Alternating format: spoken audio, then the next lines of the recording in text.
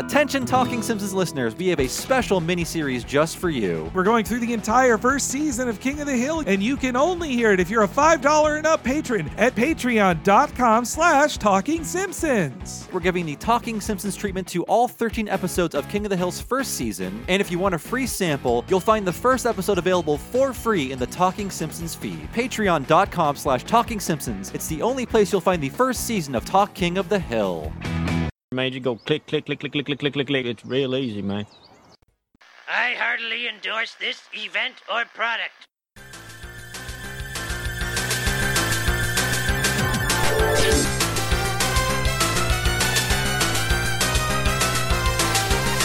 Ahoy hoy everybody, welcome to Talking Simpsons, where fire is the cure for everything. I'm your host, Quantum Presbyterian Bob Mackey, and this is our chronological exploration of The Simpsons. Who else is here with me today? Henry Gilbert, and don't forget Ken Starr, Bob. Oh no. And who is our special guest today? Look, Marge, Maggie lost her baby legs. Alan Denton. Woo! And today's episode is Treehouse of Horror 9. How are Bart and Lisa gonna get out of this one? Today's episode aired on October 29th, 1998, and as always, Henry will tell us what happened on this mythical day in real-world history. Oh my god! Oh boy, Bobby, Soleil Moon Frye gets married, and she's still together with that man. Surprising. Like, every time we do a wedding on here, they are usually divorced at present, but not her. Punky's a good kid. Oh, Punky. Then the Yankees sweep the Padres in the World Series, which is why Simpsons broadcasting was so spotty for the last month in 1998. We're heading to the last Treehouse of Horror before Halloween, I think. I think we're reaching the years. Yeah, for a little while it happens in November, but all thanks to World Series. Honestly, It's fun, Halloween in November. we're lucky. If the Yankees hadn't swept the Padres, this might have been pushed to November as well, just because of it. And then finally, it's been just 1 week that Bare Naked Ladies are at the top of the Billboard charts. And that Nice song one. will play in every grocery store from here until the sun burns out. That's the one with the Sailor Moon reference in it, right? Yeah. Yeah, I want to groan louder, but I was in 8th grade and I memorized all the words to it, and I loved it. It just was like everybody else. It was a perfect nerdy guy song to love then. Yeah. It was one of those songs that's a list of things, except we didn't start the fire. It was a themed list. It's like, here are things that caused other things to happen. And this is just like, well, here are some references. Chickadee China, the Chinese chicken. I like that his dreams like, well, I don't make films, but if I made films, they'd have samurai. Was he a weeb? Was he telling us this? I think so. Okay. I think so. Canadian weebs, eh?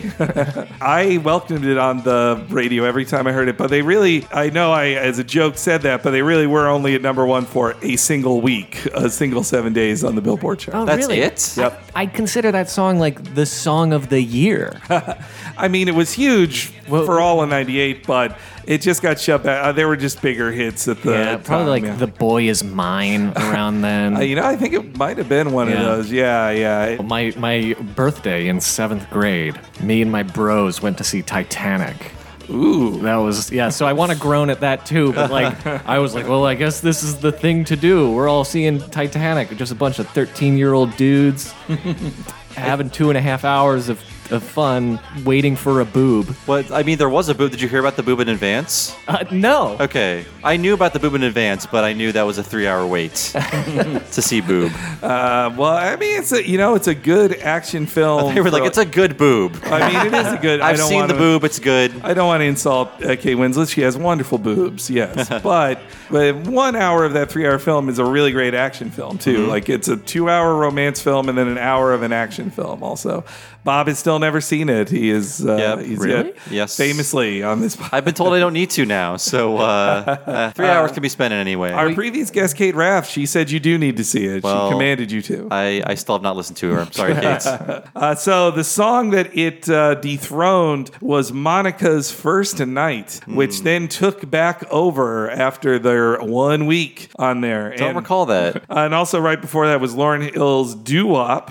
And Aerosmith's August, don't want to miss a thing. Wow, it owned all of July and August. Like it had a long time up there. And the Bare Naked Ladies will go on to write the theme for another animated series. Anyone know what that Baby is? Blues. That's it. Yeah.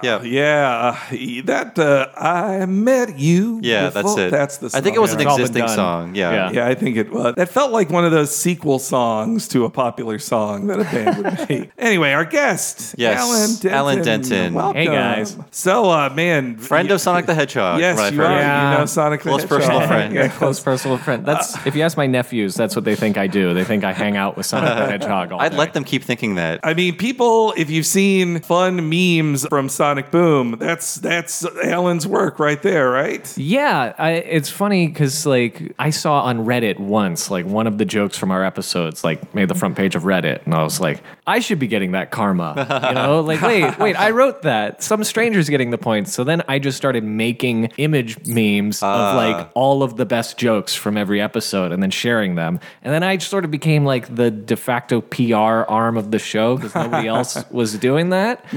I think you can contact Reddit to get residual karma from good. jokes that are yours. Yeah. I have to find out. Well, yeah, I mean, you're a professional animation and comedy writer, Alan. Like, is Sonic Boom maybe your most famous thing? Or? Yeah, that's probably my most well-known work. I've also done some work on some other cartoons, and I was head writer on a preschool show that I don't expect any of your audience to have seen. I haven't learned all my shapes yet, so maybe. Our audience is old enough that they could have kids who have watched it, though. Yeah, if your kids watch Sunny Day on Nick Jr. season 2, I was co-head writer on that. Okay. But you know, I bounce around. I do a lot of stuff. You must have been a Simpsons fans growing up as well. Yes, so I was the resident Simpsons encyclopedia. In New Jersey, where I grew up, we got both the Philadelphia affiliate and the New York affiliate, which meant that I could watch syndication from both. And so I would watch Oh, nice. probably 4 episodes a day, 5 days a week. Yeah, being the encyclopedia of your group was such an honor back then in the pre-Wikipedia days. Yeah, it's a valueless skill now unless you do trivia night. Or a podcast. And I've both lost and won a trivia night, so it's not always, a guarantee. I met Matt Groening at like an animation. He was getting like an Animator of the Year award, and I told him, I was just like, I don't want to embarrass myself, but you should just know The Simpsons. I like The Simpsons a lot. If I told you how much, it would be embarrassing. And he was like, well, what are we talking about here? And I was like, I would watch it 4 times a day for like 6 years. And he just went like, ew. You weren't alone, though. That was like a lot of kids in the 90s because of how often that was syndicated. I think I didn't get 2 stations playing it, but it was an hour a day for me at a certain point. I got, we just had the hour. You were lucky then. That sounds like the closest thing I had to that situation was when TBS and WGN both had the Saved by the Bell rerun rights, and I'd watch an hour of it on one and then switch to the other on Sadly, cable. I did that too. And I didn't even like it. Yeah, that's such a downgrade. Yeah, I know, but it was just so easy to watch. It's just like, this is just not, I mean, before you go to high school, it seems like a cool show that's really about what real teens do. Yeah, Just I can't one wait to classroom. call time out. I wasn't granted that power in high school. I was really let down in high school. That was my first letdown of like time for my timeout powers on freshman day. It's not working.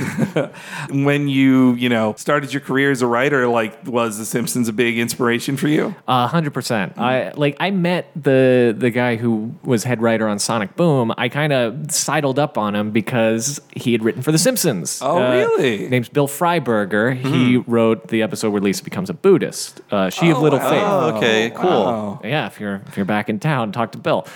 So I sort of like immediately when I moved to LA, I came across him and just was like, we should hang out. We should be friends. And that, like, eventually, that friendship, he hired me as an assistant on a different show and everything, and then onto Sonic Boom as a writer.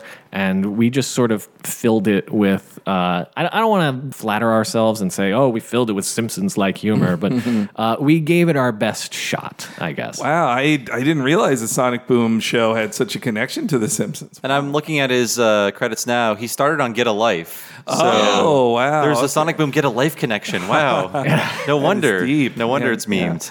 Well, the Sonic, this has made me want to watch the Sonic Boom show more than I had before. It has an unfortunate connection to a game that wasn't very well reviewed. Yeah, it does. But that is not a knock on the show at all. Like, you guys were doing your great work unrelated to that. Yeah, how do I be political here? We just kept our heads down and made our show and had faith that everybody else was doing just as good of a job. I'm sure they did. They worked really hard. Yes. Yeah. So, yeah, we gave you possible episodes too, but we went with a Treehouse one. Are you a big Halloween Simpsons fan? Yeah, I love them. I would kind of look forward to the Treehouse of Horror every year. If it actually like landed around Halloween weekend, that was the big bonus. Yeah, I think next year's is on Halloween. Okay. This one is a few days before. And it's 666 next year, right? 666? Episode 666. I meant like in this timeline, Treehouse of Horror 10 is airing on Halloween. Oh, yeah, they haven't announced. I don't think they've announced the air date yet for the next one is episode 666. It is. Yeah, for season 31, which like wild to say that. But yeah, what are some of your favorite segments in those classic Halloween ones? Oh man, well, you know, I would kind of lean towards like the genre parodies, Dracula stuff, or the Fly parodies and stuff like that. Which was interesting rewatching this one. That this one stuck to the Simpsons as themselves as a family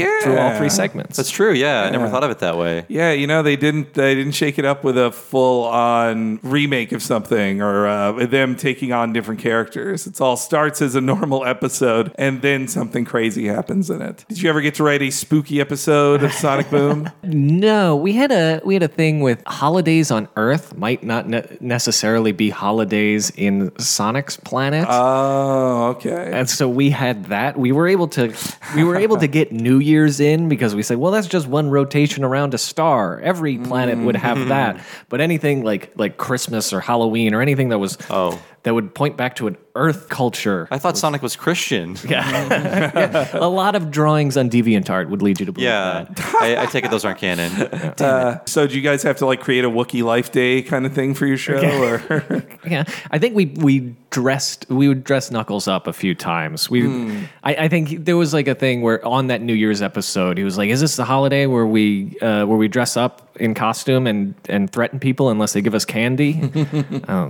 So that's the closest we got. I see. Man, I would have assumed like Robotnik came from. Well, okay, that's not in the Boom universe. Sorry, I'm thinking of Adventure universe. Well, Dr. Eggman is the only human in the Boom universe.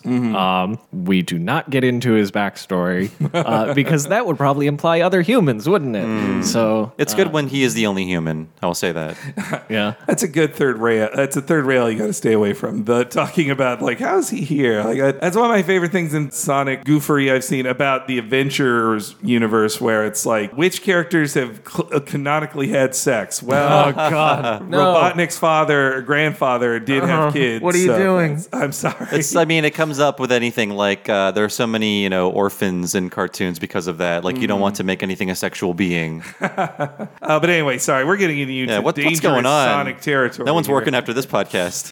So this episode, Treehouse of Horror 9 for the 10th season. It's the first in the production of season 10, right? It's AFOB 1. Yeah, and David Cohen's last episode as a writer. In fact, his credit is Dave Watch Futurama Cohen. Yeah, so I noticed that. Stay tuned for 4 months? Yeah, 5 months. Yeah. And this is also one of the most star-studded treehouses ever. There's a guest star in every act. Yeah, it depends on your definition of star, but yeah. Sure, yeah. They're guest stars. They're all called special guests in the credits. But yes, I'm most impressed by Regis Philbin. Like, oh man, he's done so much. Scully got that star power on his shows. He really Scully he knew the value of a special guest for sure, and got the most out of it. And yeah, I forgot that even the intro of this has a guest star in it. Like, so it really is every segment around a commercial break. So do you think Scully ushered in that era of celebrity worship on The Simpsons, whereas before it was kind of the punk? I think he did it more, but I mean, you can see in like when Mel Brooks showed up in a limousine, that was of a similar style. Or like Krusty Gets Canceled. Yeah. It's just like an all-star celebration of celebrity. And the baseball player one, too. Yeah. It happened less often, Yeah. for sure, before him. Yeah. I think he indulged in it more and set up for the type of world we're in now where celebrities just walk into town. Hey, it's Elon Musk. And I think this also is one of like the bloodiest one in a while. I mean, there's implied violence all over the place, but it's actually not that bloody, really. I still think the Merkin one that he made the most violent is the most violent. Oh, yeah. The one with the shinning and the turning inside out fog. The children in and the everything. blender. Yeah. That's, okay. Yes, that. Yeah. This isn't as violent as that, but I do think like when it starts with Bart writing in blood, that's that surprised me. I was like, oh, this is kind of grisly. And same with like the intro that is a full parody of the old intro. I like how they remix Marge happily honking her horn. She's not driving to get groceries or from the grocery store. She's murdering Homer. She's running it over. I love that. Yeah. And the one of the most grisly things in it is like Bart's fall and his position of his broken neck. Yeah. At least its head is just embedded in the garage or something. Yeah. Oh no, that's Lisa. She gets embedded. Lisa. Oh yeah. But she's wearing a helmet. Oh, so she's dead but safe. Well, you know, that must have been some sort of... Oh, yeah. I think it's because she's wearing a helmet in the original animation, so they might want to keep it consistent to fool you. But yeah, that's a weird touch. She's killed with a helmet. So The Simpsons is saying helmets don't work, everybody. I've seen so many... we're in L.A. We're plagued amongst the scooters and the bikes and all the app-driven things that terrorize sidewalks. Nobody's wearing a helmet. Oh, no. No, it's terrifying. Well, what, do you carry a helmet around with you? I don't want brains on me. Yeah, no. On these nice jeans. Yeah, I guess it's a random choice to pick up one of those scooters or the bikes. So you didn't come prepared with a helmet, or you're just like a tourist who's like, I'll take one of these things. That is incredibly unsafe, actually. Those things should come with helmets, but I guess people would just take the helmets. I wouldn't put that helmet on. Yeah, a you shared got helmet. lice, Yeah. I went through that in Little League, and that was gross enough. Another guy's sweaty batting helmet. If I was a homeless guy, I would pee on every one of those I'd see. Everyone? Well, if I could, if physically possible. They're multiplying. Well, I mean, they're taking up good sidewalk space, so I'd at least want to laugh at the people putting on those helmets like, if they only knew. Stepping in so much pee. Yeah, so I guess the first guest star is Robert Englund as Freddy Krueger. I didn't even realize that was him until I saw the credits. So he has one line. That is an unnecessary effort. Nobody would know it didn't sound like him. I mean, I love Robert Englund. He really owns that role of Freddy. You can't do it without him. They tried. It doesn't work. Yeah, but then they had Jason, who was just like Dan Castellaneta or something. I think so, like one of the regulars, Yeah. Well, I think it's like the giant men who play Jason they never talk, and they probably can't act, perhaps. So I think they were right in not bothering with one of the Jason Voorhees bodies. I wonder if they had to pay, especially to have Robert Englund play Freddy. Like, that almost feels like you got to ask New Line Cinema for the rights to that or something. Jeez. Yeah, it's not like Scary Terry where it's a parody of Freddy. I guess, nobody says out loud, hey, Freddy Krueger, but I still think legally they're in a weird position with him playing Freddy Krueger even. But it's implied that Marge and Maggie are butchered by these two men. Oh, I guess, when they must come in the door, they get chopped up. Yeah. I'm sure. Then the first scene we get here, it's written by Donick Cary, the Hell Toupee. I didn't get this pun until about 10 years ago. It's like, Hell Toupee. It's an evil toupee. No, Hell Toupee, as in there will be hell to pay. Yeah, I didn't get it Yeah. either. It's very good. It's a very good pun. I didn't get it until listening to it with commentary, and they're all high-fiving each other on how good the pun is. Actually, it might have been the commentary that clued me in on it about a decade ago. The writers have so much. They should be proud of their cleverness. The point of these Halloween shows is to show off clever writing and and that they can find 9 treehouses in some new horror puns. I was also impressed they didn't. I think all the titles are animated, like they're fully animated. They're not written on screen, which I think they did in other ones of just chironing it on or whatever process they used. So Hell to Pay begins with, I think the grossest thing in the whole episode is the nacho cheese in there. Oh, yeah. Oh, it's so disgusting. Well, it's that sound, that squishy sound. They have so much good Foley, but that nacho. And his description of it too, like, nice lines. Let's see how it handles. He's describing describing working with a car, but a genuine hair comb. Yeah. but it's like a 10-cent comb. Oh, God, you smokers disgust me. Hey, Pooh, you got a breakfast cereal for people with syphilis? Hands up, scuzzbag. Nah, not you, the smoking scuzzbag. Oh, chill out, dude. I'll pay the fine. Not this time you won't. This is your third strike. First you torched that orphanage, then you blew up that bus full of nuns. Hey, that was self-defense. Well, you'll be seeing lots of nuns where you're going, pal. Hell, because the penalty for strike 3 is death. Oh, you'll never make it stick, dude. Will too, because this place is full of witnesses. Apu, that scuzzbag Mo. I'm not going to forget this, dudes. I'm going to totally kill both of you. And don't forget Bart Simpson. He's a witness too. Right, Barty? Oh, you are so dead, little dude. Thanks a lot, Chief. You kids crack me up.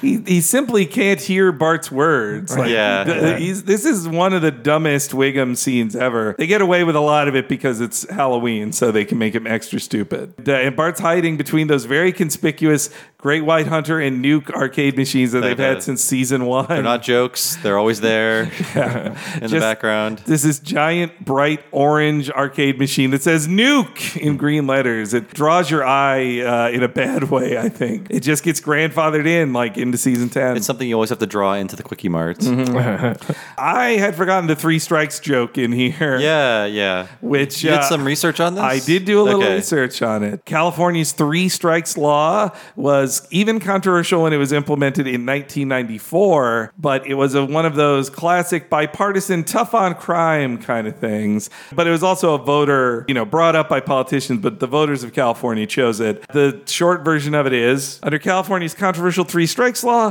people who commit 3 felonies can be jailed for 25 years, even if the third offense is considered minor, as happens in this. You shouldn't base your laws around how many lives you get in Super Mario. That's what I have to say. Baseball has told us how to run our government. The baseball analogy will ruin someone's life. Let's do it. Yeah, anytime we can apply arbitrary rules, and more bureaucracy and kind of take judgment out of the equation in law enforcement, that's a good thing. The 3 strikes law is one of those things that in government, or when you hear about a law, it sounds, just on its surface, you're like, oh, well, yeah, that makes, common sense. If you do have 3 felonies, you go to jail for life. Like you struck out 3 times. We're trying to be nice to all these criminals. But in reality, it is applied shockingly by America's criminal justice system. It's applied in an unequal and often racist way. So if the third one's a felony, and if you increase through drug charges being called felonies even for simple possession, you end up with a lot of people with 3 felonies who go to jail for the rest of their lives on pot charges or other nonviolent charges. I don't think anybody actually got it for smoking in a non-smoking area. Yeah. But they are parodying that reality in this gag here. But it's, Or he's just put to death. Yes, but you can't, so there is no death penalty for third strikes. It is just 25 to life. But, honestly, he should have been put to death for the blowing up the bus full of nuns. Yeah, Springfield, how he is walking around free after those 2 things is pretty shocking, yeah. Though the 3 strikes law has been, it's technically still on the books, but it has been changed some through voter action. Like in 2012, voting measure went through that changed it, so it has to be like a violent felony for your third one, for your third strike, and it kind of weakened it. I think finally people had learned, this thing doesn't work like you think it does. And then in 2018, they started expanding parole boards to be a little more lenient on people applying for parole, even though they were given 25 to life with no chance of parole until then. And the timing of it, it's been around so long that a person with their third strike in 1994 is now just up for their first parole hearing for their 25 to life. Oh my God. Yeah, that's how. Okay. Sorry, these are depressing thoughts, but that's why they're making fun of it. Yes, it's bad. There's better podcasts for this conversation, but well, when you were saying it was disproportionately racist, maybe it's progressive that in Springfield, Snake is the one. Yeah. The most racist thing happening in the Quickie Mart is still Apu being voiced by Hank Azaria. He's fun in this one though, Apu's. But yes, he's Snake's the only person they could get away with putting to death on camera in the show, showing his death. Yeah. Though they also do, it's one of these great stratifying thing of the Springfield Society. They always have to say, like, Mo, you're one better than Snake. Like, Snake, you're on this level. Snake is Mo just below you. runs a business. Yeah. So- Well, they were punching Mo a lot in this one. Oh yeah. Mo has syphilis. He has an outhouse. Lots of things are going on with Mo. Though he hates smoke, which is funny because as a bar owner, I would think he's smelled a lot of smoke. Though I guess nobody ever really smokes in Mo's. Yeah, it's not really a smoky bar. Even before all the rules against smoking in bars, like in 1990, you can smoke in a bar, and yet they still never really had people smoking. They probably didn't want to animate it. Yeah, it's a lot of extra work. I mean, later in this episode when Homer smokes, it's still shocking to see it. Like, oh, Homer with a cigarette. Oh, Bell. Yeah. I think they just announced Netflix had some new rule that, like, across the board, just no cigarettes in any of the stuff they make, like just zero. Well, Pretty lame. they said across the board, but then they were also saying unless it's integral to the character. Okay. Okay. And That's good. which really kind of erases that whole mandate. Yeah. As long as they're explaining their backstory while smoking. And that's why I smoke.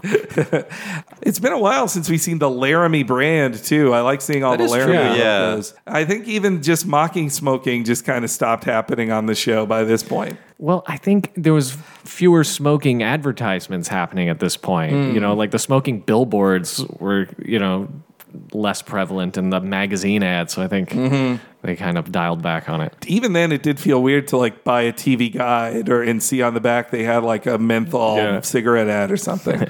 That I think is pretty much impossible to advertise cigarettes. Though 7-Eleven, I mean, they still have them behind the counter, but I feel like that space is shrinking more and more in the stores. The users are literally dying out, and people moved on to their cool Juul cigarettes instead. Candy fog.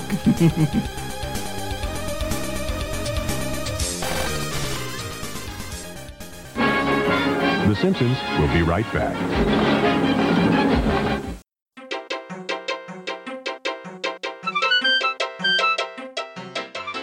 Hi-oh! Hey, it's Henry here at The Break, and I want to thank you once more for listening to this week's episode of Talking Simpsons. And a big thank you to our guest, Alan Denton, another of the cool folks that we met in Los Angeles, California. And the way me and Bob were able to afford to stay in the heart of Hollywood was thanks to the wonderful support of patrons at patreon.com/Talking Simpsons. People supporting us at $5 a month on that subscription service make it so me and Bob can do this podcast full time, and we provide our patrons with a ton of exclusive content, like every episode of Talking Simpsons and What a Cartoon a week ahead of time and ad-free. Also, for $5 a month, you get access to our many Patreon-exclusive miniseries that you won't hear anywhere else, like me and Bob going through every episode of The Critic, the entire first season of Futurama, and the entire first season of King of the Hill, and tons of exclusive Simpsons interviews with folks who have worked on the series, including some who have been there since the very beginning. All of that exclusive to you, and tons more coming each month, only for $5 a month patrons. So please consider supporting the show at patreon.com/Talking Simpsons.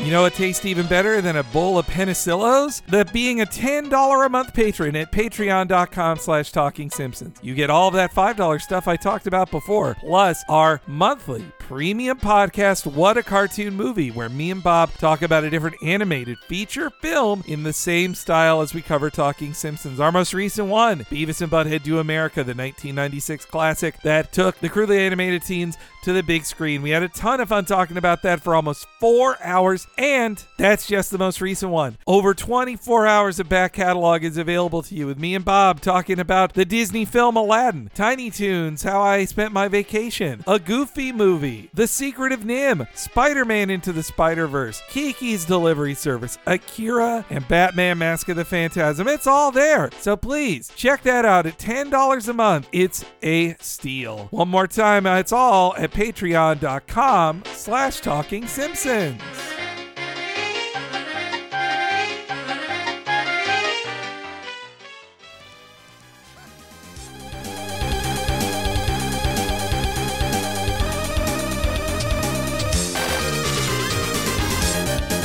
So Snake isn't just getting executed; he's making wonderful television. This is the era of world's blankiest blank. Reality television. On a Futurama, just a few months after this, they'll have. I like shows like World's Blankiest Blank. Oh, so I was stealing from Fry. You're right. No, I wasn't. I know. I wasn't calling you on it, Bob. I was wondering where that line came from. World's blankiest blank, and that's where it is. This is also we're gonna play the old death jingle here because in honor of this episode's only posthumous guest, Ed McMahon. Death stalks you at every turn. There it is, death.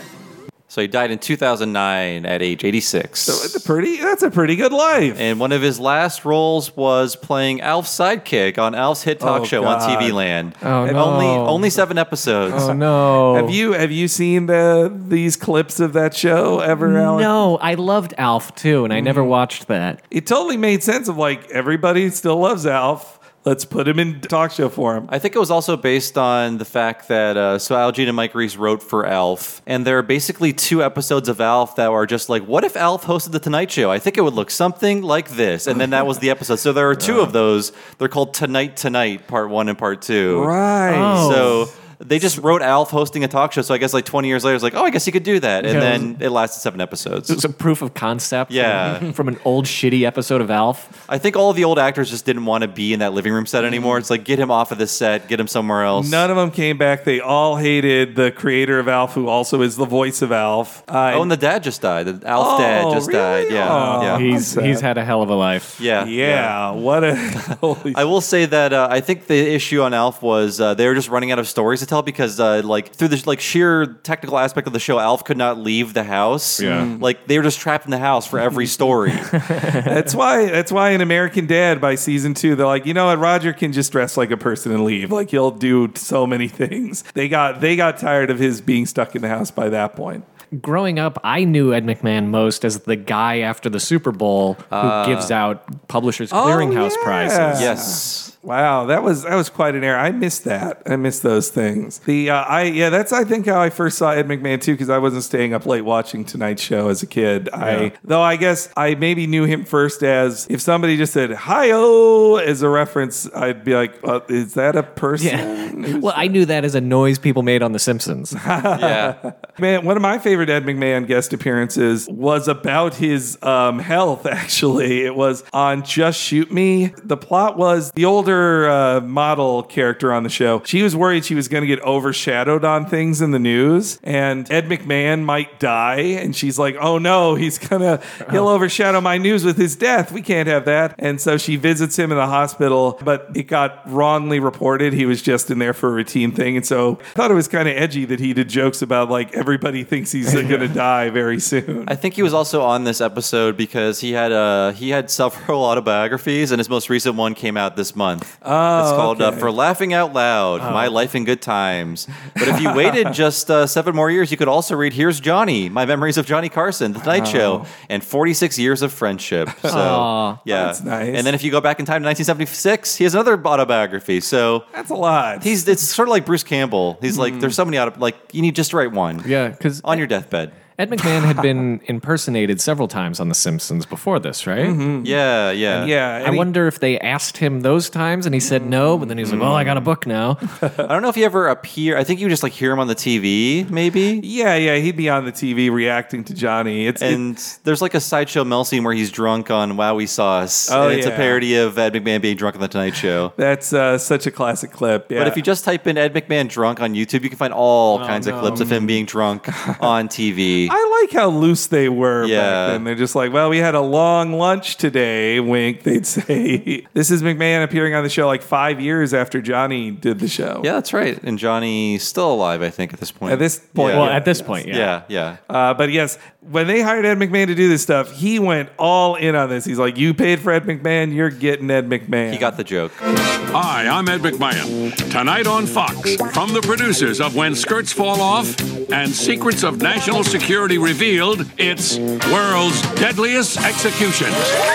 Making his first appearance on our show, here's Snake.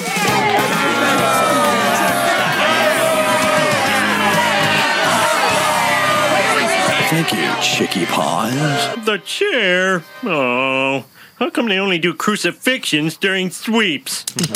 Snake played lacrosse at Ball State University. So long, Snake. You'll never harm another person with secondhand smoke.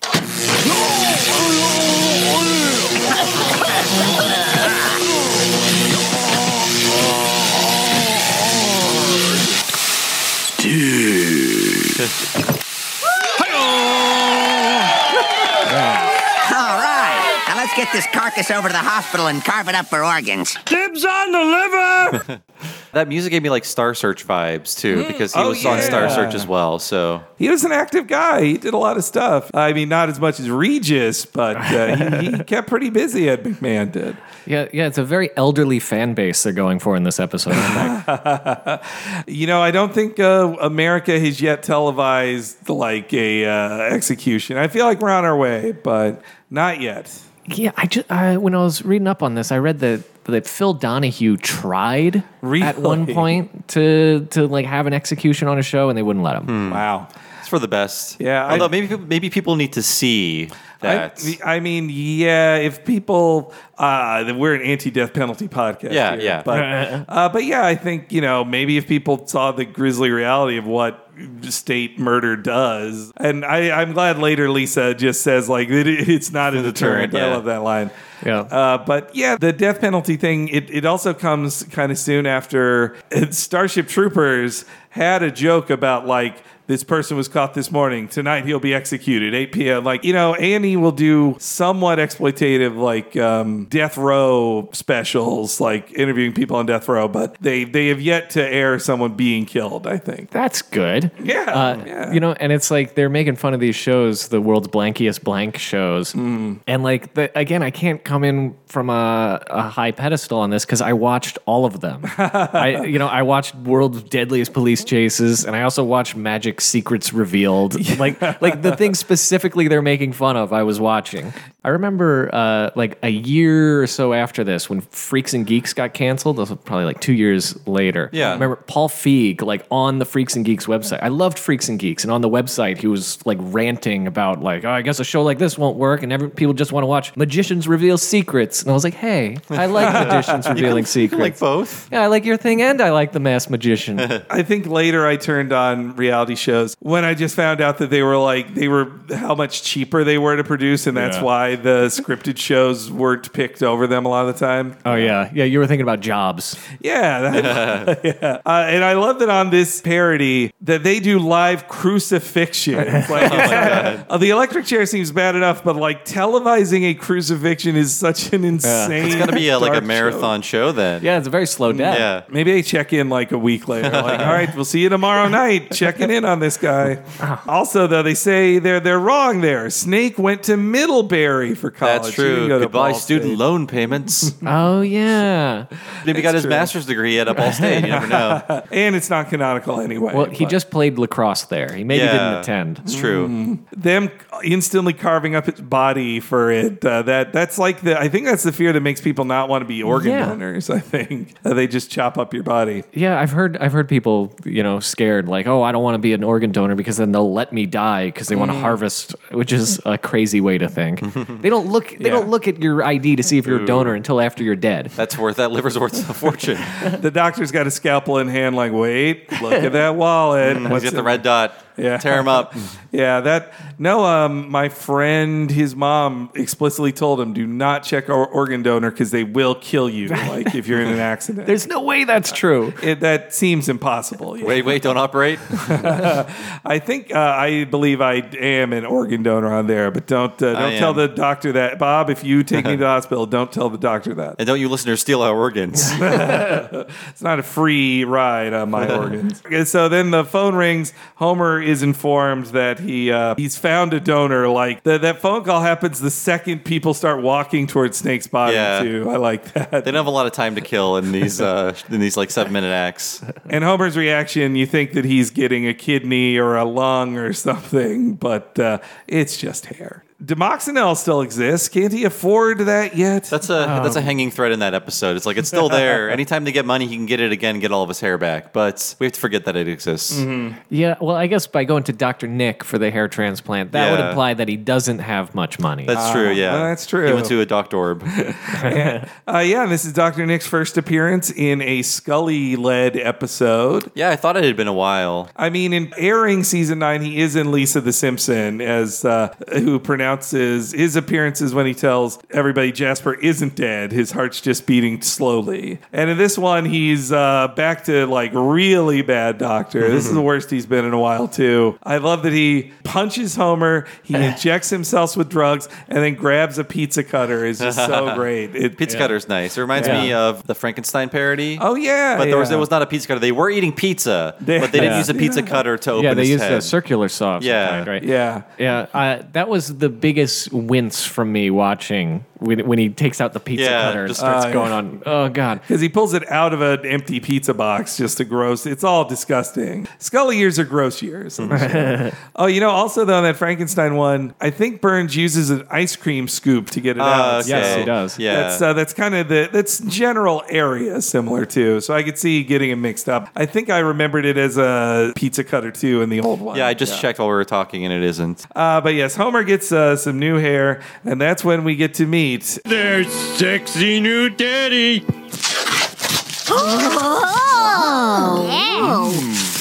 Wow.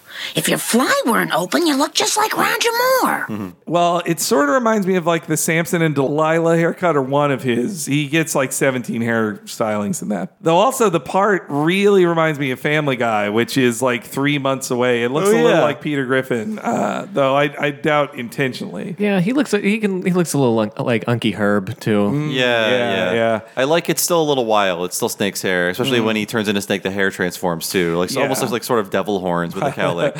Yeah, there's briefly. I paused it like as his hair morphs at least one time. It feels like a little in joke from the animators of a little pair of horns as it resettles. But it's also a weird drawing that like when they're saying if your fly wasn't down, they're all looking at his crotch area at his down fly instead of his hair.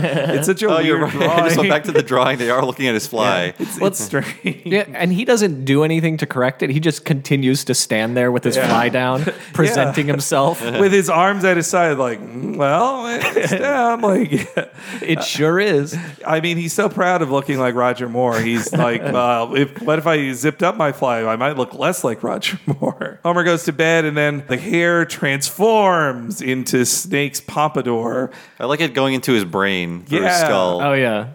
It looks really painful when he tears it off at the end. Yeah, when he tears it off, that shows that he has a second scalp. They kept his original scalp. I don't know. It seeps through the Homer scalp and then into the brain. He should have an exposed skull under that. Yeah. I guess it was a skin graft and he only ripped the hair out, not the skin, I suppose. It's really subtle, but like Homer's facial expression does change when he becomes Snake. Like they give him more of the scrunched up eyes and like stuff. The wiggly mouth. Yeah. Snake first Homer approaches Apu, and Apu, I love how sassy he is. Like he thinks he's in like a Friends type show, like, ooh, I love you and your sexy new do. Then he doesn't realize that Homer's voice sounds different, and that's weird at all. I like how the murders he commits are in the first person. It's like a horror movie. Yeah. The Apu one is really good. I really like that one a lot. How like she like pushes him back into the squishy machine. And a great just wavy mouth on Apu's no. So good. Yeah, I mean, it really puts you in like the horror of seeing Homer do such a thing to a beloved character like Apu. Ooh la la, Simpson. What can I do for you and your new do? You sent me to the chair. Snake? But you're dead. I know you are, but what am I? No! And the fluffy kitten played with that ball of string all through the night. On a lighter note, a Quickie Mart clerk was brutally murdered last night. I can't believe it's horrible. Who'll run the Quickie Mart? Yeah. I'm afraid we have no leads, but I can safely say Apu did not suffer. Looks to me like he suffered a lot, Chief. Oh, geez, Lou. How long are we going to let me keep drinking this thing? Who'd do such a thing? Marge is always worried about who's going to run Quickie Marts. I love that they brought that line back. Yeah, that's even more cruel than any other time she did it. Like, Apu is their friend. He got married in their backyard. And yet Marge's first reaction to his murder is like, well, who's going to run it now? Like, is the Quickie Mart going to be closed? How does this inconvenience me? Yeah. And he's got a cool, like, killer back from the dead catch line or catchphrase. Yeah. He's it's a lot like Idle Hands or a number of things. But also, that Wiggum drinks that thing for so long. That's just, it lasts such a long time. And the way he somehow didn't see Apu sticking out of the Quickie. It's brutal. Two legs sticking out. Yeah, covered in blue goo that's dripping. He still couldn't see it on the squishy machine. Well, yeah, I'm wondering where the purple squishy is. Hell, yeah, it wasn't one of the things, was it? Well, there was two. There was like I think a blue and a purple. Yeah, but only the blue got everywhere. The purple was safe. I guess he got shoved into just the blue compartment, and the purple was not breached. You're right. This has to move really fast. This one, Homer has to quickly kill the next guy. Though it is shocking when he lights up as Lisa is going like, "Who could be doing this?" Yeah. Like, the family should be like, "Why are you smoking, Homer? That's weird." We then get to see filthy old bartender Moe. Morning, Homer. You're looking unusually focused this morning. Shut your squeal hole, booze jockey. I'm gonna, totally waste you. Somebody's a grumpy Gus. What? Yoink. For crying out loud. God. Another of Springfield's beloved citizens was murdered today.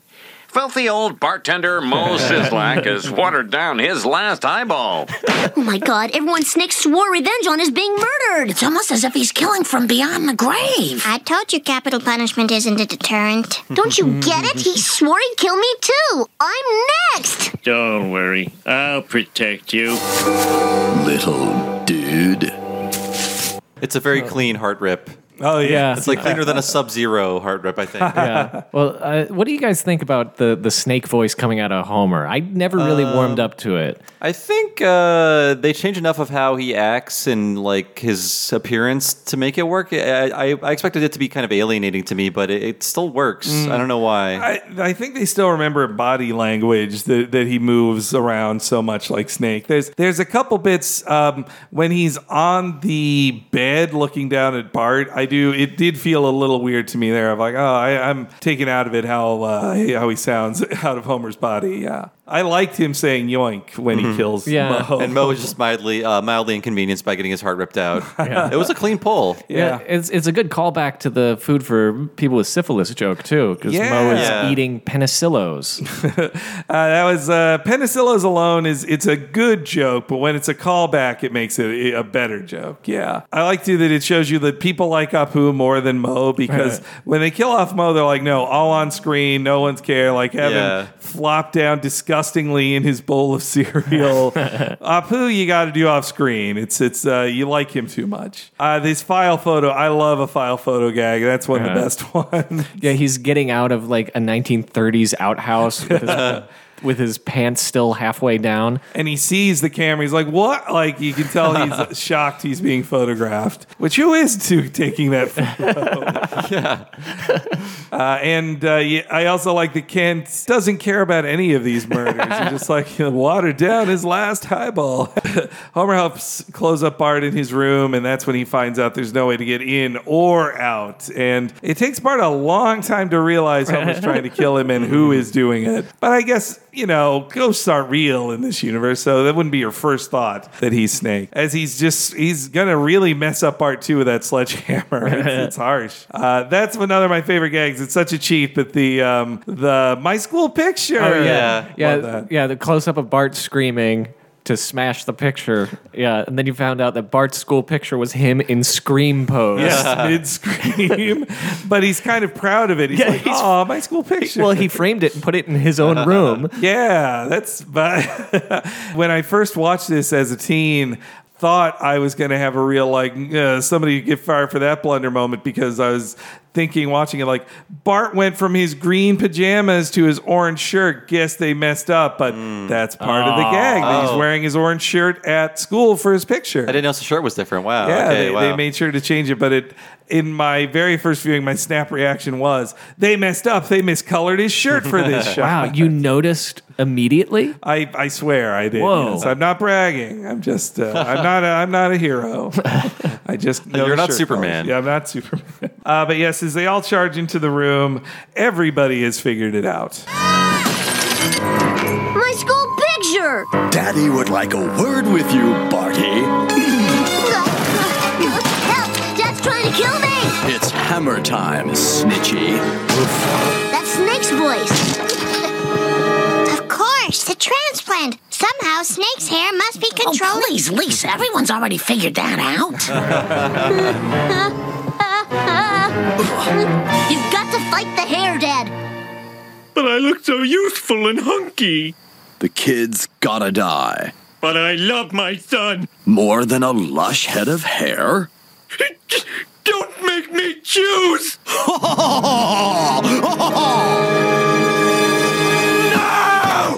I love the lighting changes when he goes back and forth between arguing with the snake in his head. Mm-hmm. It's really great. It's really very technically well done.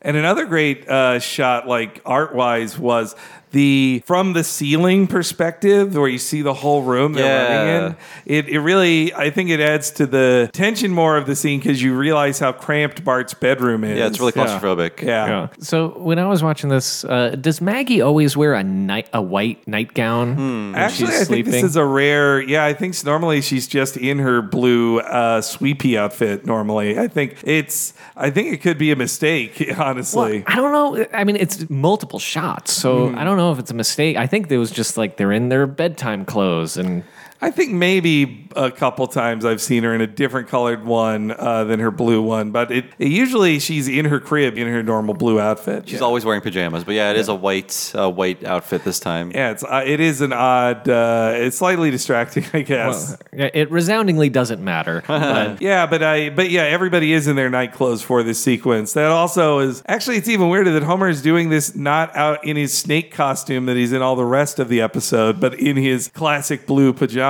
too. But he rips off his hair. He rejects Snake, and you think it's all over, but the toupee is still alive, and it jumps on Bart's face, and it's so funny. But I can't believe they got away with Homer punching Bart in the face 3 times. But this is Scully era here with the walking toupee and the punching in the face and everything.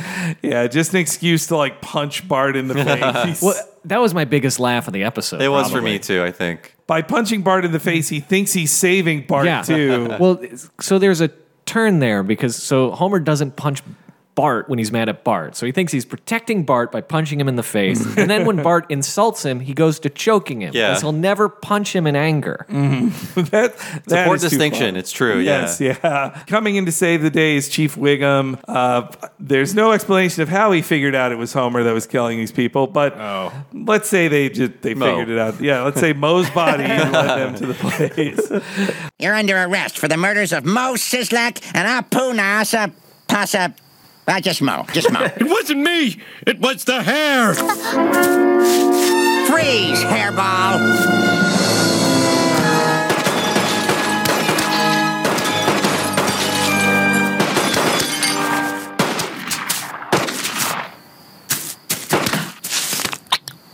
Now that's what I call a bad hair day. Remind you that 2 people are dead? Oh, wait, I just got it. Bad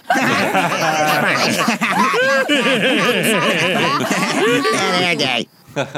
Marge got 2 really good lines in that last scene. Yeah. They spend so much time dunking on Marge in these seasons, but I like that she finally gets to like dunk on Lisa, like that she gets to tell Lisa, like everybody's figured it out, Lisa. Like for once, Marge is the more like self-aware than Lisa is. Marge innocently did not get the very obvious joke of like bad hair day, which even by 98, a bad hair day joke was old. Maybe that's why it wasn't, because when watching it, thought it would be more in character for Lisa to scold everybody, but it was probably because of that tag of, oh wait, I just got it, that they were like, well, that shouldn't be Lisa. She would be smart enough to get it. That's I think a good reason to do it. Yeah, I agree. They shoot the toupee so many times too. I love that.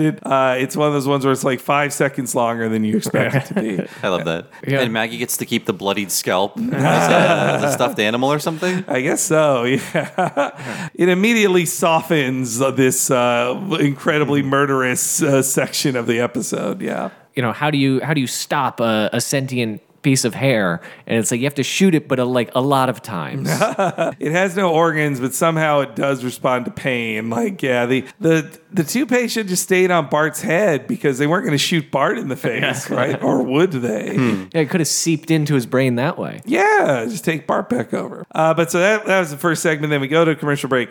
Come back. It's time for The Terror of Tiny Toon. Do we know the reference? Only from Google. I've never heard of this movie. I haven't either. It's the only musical Western with an all little person cast. It's called The Terror of Tiny Town. Wow. Oh. What was your I just knew it as a title. I didn't know it as what the plot was. Yeah, like I thought of Tiny Toon Adventures. Yeah. Calling it Tiny Toon, probably not great. Not a great idea. No, yeah. But wow, it's all about. It's an all little person film. That's a Western. Man. I'm sure it's very respectful to them because it was made in 1938. So I'm sure you can watch it today. Nothing's offensive about it at all. It really holds up. Yeah, it definitely sounds like the type of bad B movie that Simpsons writers would hate watch together. It does feel like a reference they'd all have. But this one's written, speaking of writers, by Larry Doyle, who the only reason I bring that up is because he's the writer of Looney Tunes Back in Action. So he did a lot of this is his skill of the real world intersecting with cartoons. Oh yeah. So he's kind of a ringer. I wonder if this got him the job of see, this guy can write animated characters interacting with real people. He also worked on a bunch of, as we learned from our Daffy Duck podcast, that Larry Doyle oversaw a bunch of Looney Tunes cartoons that did not come out. Most of them didn't. Yeah. And apparently they were not very good and kind of mean-spirited, but there you have it. I guess the failure of Back in Action is why those shorts were never finished or fully released. I think they eventually, whatever ones they finished were put out on the Blu-ray, the DVD collections of the Warner Brothers shorts. Oh, yeah. In the late 2000s. Hey! Tonight I'm going to suck your blood. Okay, get ready for the violentest, disembowelingest, vomit-inducingest, itchy and scratchy Halloween special ever! Hey! Sorry, but if I let you watch one of these gruesome Halloween cartoons, I'd be a pretty lousy mother. Why don't you kids come trick-or-treating with Maggie and me? Nah, it's too early. I need to work under cover of darkness. Oh, Homer, you're not going as a hobo again. Going where? Well, we're leaving. And remember, no itchy and scratchy. You better take these batteries just to be sure. Mama took those batteries. She took them away. Mama took those batteries. Size AA. Marge is assuming the role she had in the first 3 specials where she would come out and say, this is too violent for children.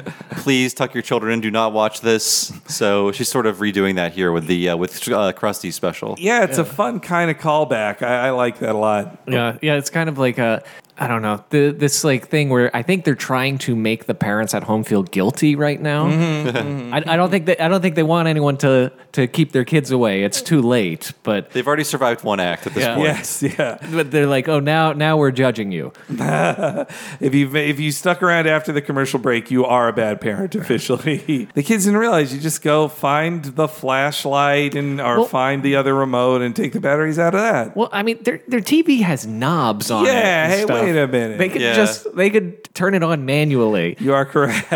I noticed in that sequence, there's a bunch of jokes kind of on top of each other that make me think of the Scully years, in that the characters just are whatever they need to be for that joke right now. Krusty is reading right at the start. Yes. There's a door on the kitchen, and that door is not normally there. Yeah, but Krusty was not reading very well. That's true. Yeah. I remember that door in Lisa, the vegetarian episode, because Bart was like, cartoons don't have morals, they're just things like people getting hurt and stuff, and then Homer. Oh, and Homer throws the door. Yeah. So I think there is some. That's the only time I can think there was ever a door there. If there's a door swinging joke, I think like Marge walks in and out of the kitchen at some point, and like the door swings and the kitchen's dirty again or something like that. Oh yeah, in some episode. Yeah. So it's the magic joke door. Yeah. They should be terrified when they see that door. They're like, a joke's coming. Someone's gonna get hurt. As a pacing of the gag, that song ending with a slam of a door is so fun. It makes the song twice as funny. Yeah. Yeah, and that also the Tonight I'm Going to Suck. Love that. Yeah. And Homer, great like sounds from Dan Castellaneta as he is hobo style eating beans out of a can. Yeah. Covered in filthy like clothes. Homer has rarely looked worse than the top of his shoe has come unstitched. And Bart, his eggs, 4 of the 6 are going to people in the house he's in. Why even leave the house with the eggs then, He needs to think big with this egg plan. Half of them are Dad. It's 3 for Dad, 1 for Lisa, 1 for Flanders, 1 for Skinner. Yeah, trick-or-treating used to be important to the kids, but again, it's just sort of, it's Halloween, this is what we need. Well, meanwhile, Maggie seems really excited for this trick-or-treating, which I've never seen a 1-year-old alone be taken around trick-or-treating. Yeah, like just carrying your baby from house to house. Give this child candy, please. She can't eat it yet, but please. She will choke to death, but give him now. We'll put it in the freezer. This Twix will be good for 4 years, for sure.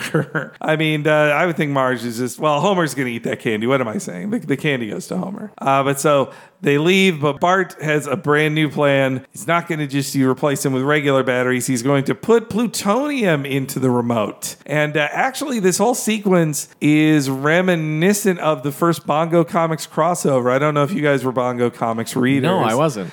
So in the first year, they had 4 regular books. One that was a miniseries, but actually lasted longer than the Itchy and Scratchy comics. So they had Simpsons, Itchy and Scratchy, which ended in 2 issues, Bartman comics. Yeah, I read that. And Radioactive Man. And after their first year, which was around when 4 issues came out of each, it ended with a giant crossover in 3 parts. That was when bongos collide? That is. Yeah. And it starts with, you find out later it's Kang and Kodos, but a mysterious energy frees Itchy and Scratchy from their TV while Bart and Lisa are watching it. And it's then they go around the town, and around the same time, that same energy makes everybody superheroes in town, too. And then Bart is able to use the remote also to bring out Radioactive Man as well from the comic book page. I might have had one of those. I remember like an Itchy and Scratchy comic or something that came with like a little decoder thing. Yeah. Every time there was static on a screen. Yeah, whoa. It was magical. Yeah, it came with a decoder. And if you lost that decoder, then you were going to miss gags. But yeah, in the reprints of it, they didn't do the whole screen thing. But you can see that still. Like Matt Groening loved little tchotchkes you'd add on, like physical things like that. Like how all the first run of Simpsons trading cards under Bongo came with temporary tattoos as well. Like he loved having little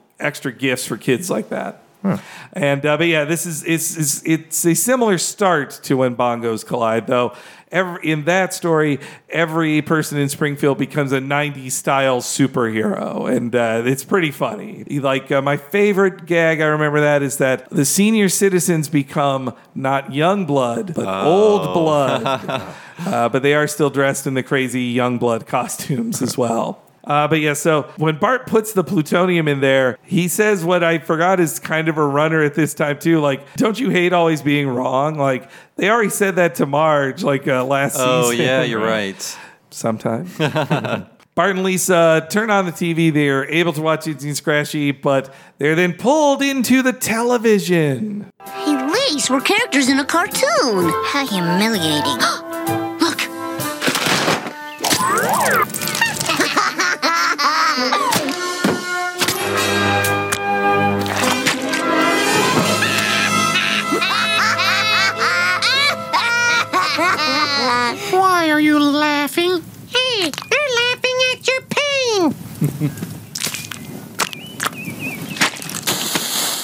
me. Let's teach him a lesson. The Cartoon X. I love it.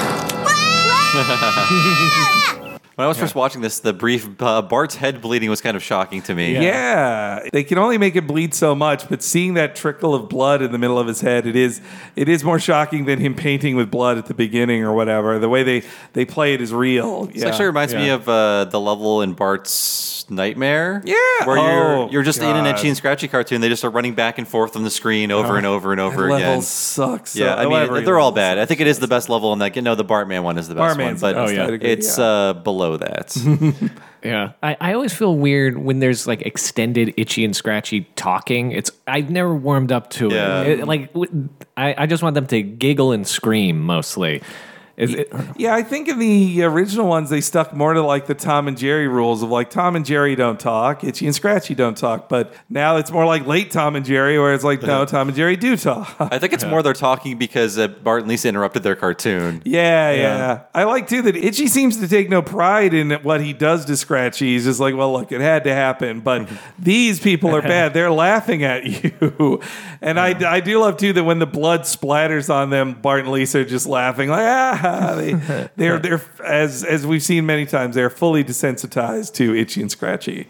Well, they're in a cartoon. Mm-hmm. Yeah, and that sometimes physical danger actually does hurt them, but other times they do their eye bug out thing, but it doesn't literally rip the eyes out of their head. Yeah, and Bart gets all of his flesh consumed at the end. So I think then it doesn't follow like Freddy Krueger rules or whatever. It is like you're in this world, but Scratchy dies all the time in this world, so they can be killed, but in cartoon logic style. Yeah, I mean, I guess in theory they still feel pain because Scratchy has pain acknowledged. They're laughing at your pain. But then Bart, there's not that much, I guess. And so they run out of the house. That's when Homer sits down and is watching it. And I love his, how are Bart and Lisa going to get out of this one? I like it's a very Simpsons thing, the cannon that shoots not only cannonballs, but dynamite and guns. Yeah, they're like putting a machine gun into a cannon that will shoot at them. Yeah, I like, when I watched the first time, I was going like, how did the hilt of that axe go into the wall? But then when I watch again, it actually it kind of comes to a point at the end. So it was designed. It was kind of an old medieval axe that like kind of arcs and. Oh, okay, yeah. It's not like a classic like fire axe or a flat one. So I was impressed that they used the correct axe to motivate it sticking into the wall. They didn't cheat it. And then they get in a cop car that they think is safe, but they see the sign to protect and sever instead of serve. A cute little sign gag. Though I guess it gets less cute when Lisa says it out loud. But, but the show's for children. They can't read. And then it's a good thing this is non-canonical, this episode, because otherwise Krusty would be sued for breaking his legally binding promise that Poochie would never return to Itchy and Scratchy. Yeah. So Poochie did not die on the way back to his planet. Mm-hmm. And in fact, he doesn't die here. They had ample opportunity to kill Poochie once and for all. Yeah, I thought they did kill him. I mean, he's maimed horribly, but not dead. Yeah. He's not dismembered or anything like that. I mean, it doesn't look like it's nice to be Poochie. Like, it certainly hurts. But it's also funny that Homer's watching it and he should be like, oh, my character's in the show here. That's fun. But I think by this point they realize like people like Poochie. Like he's actually a fun character. He's not the bad character you never want to see again that they had designed him to be, actually. Yeah, I want to see Roy. Roy, I don't see Roy get murdered on screen. Also, there's a great little gag of Itchy cutting off the arms of Scratchy, and he's like, that happens, and he just is driving with his mouth without even caring. It's all a job for them. And then Bart, I kind of wish they did a little more of Bart knowing cartoon logic to get away with stuff. This whole segment felt too short to me. Mm-hmm. It is very short, and it's mostly just like stage directions, which is why there's not a lot of clips for it. I was like, when I was watching, I was like, well, there's not a lot to clip here. No one's talking, just screaming and sound effects. Yeah, so you can tell that the people involved were pretty excited to make a bunch of cartoon gags, but they could have gone another 5 minutes with this. Well, and they had to also cut around jokes to make room for a celebrity cameo too. Like, which has a cameo like this ever occurred on the show before this point. Like a live action appearance of something? Yeah. You know? In one of the Halloween specials, there was that live action footage of a cowboy movie. Oh, yes. But it was not like original footage that they shot. And actually, I guess the one original... Homer Cube. Yeah, Homer Cube, the Rata Cake Store. Okay, yeah. But in both those cases, it was cut off from Simpsons World. Like, one involved full trans-dimensional travel, and the other is an out-of-canon scene of Marge telling people to change the channel, so it is the person changing the channel to watch their People TV. But now in this world, it's established that in this dimension at least, Homer watching things can change a channel to see live action Regis and Kathy Lee. I didn't understand why not just do it like they've done every cameo and get Regis and Kathy Lee to do some voices, Simpsonized. Yeah. It is a fun magic trick. I don't get why it's these two, but it's... Well, they'll do anything. It's still fun to watch. I think it was also happening at a time when like South Park was being really mean to her, and they're just sort of having fun. This is not made to make fun of them. It's something people were like recognize, and they're just having a little fun with it. But it's not like let's make fun of these two, you know. So I had never, I didn't really watch Regis and Kathy Lee. I knew it as a reference, but like, I mean, during the summers, if I was free in the daytime to watch things, I just felt like the mom interview show. It just did not feel for me as a teen. My mother watched it daily. Wow. My grandma watched it daily. Yeah. My parents flew down to Florida when they were doing a week of shows in Florida. Really? And they, attended the taping and stuff. Wow. Yeah, which was weird because my family's in New Jersey. They could have gone to New York anytime. It's right across the bridge.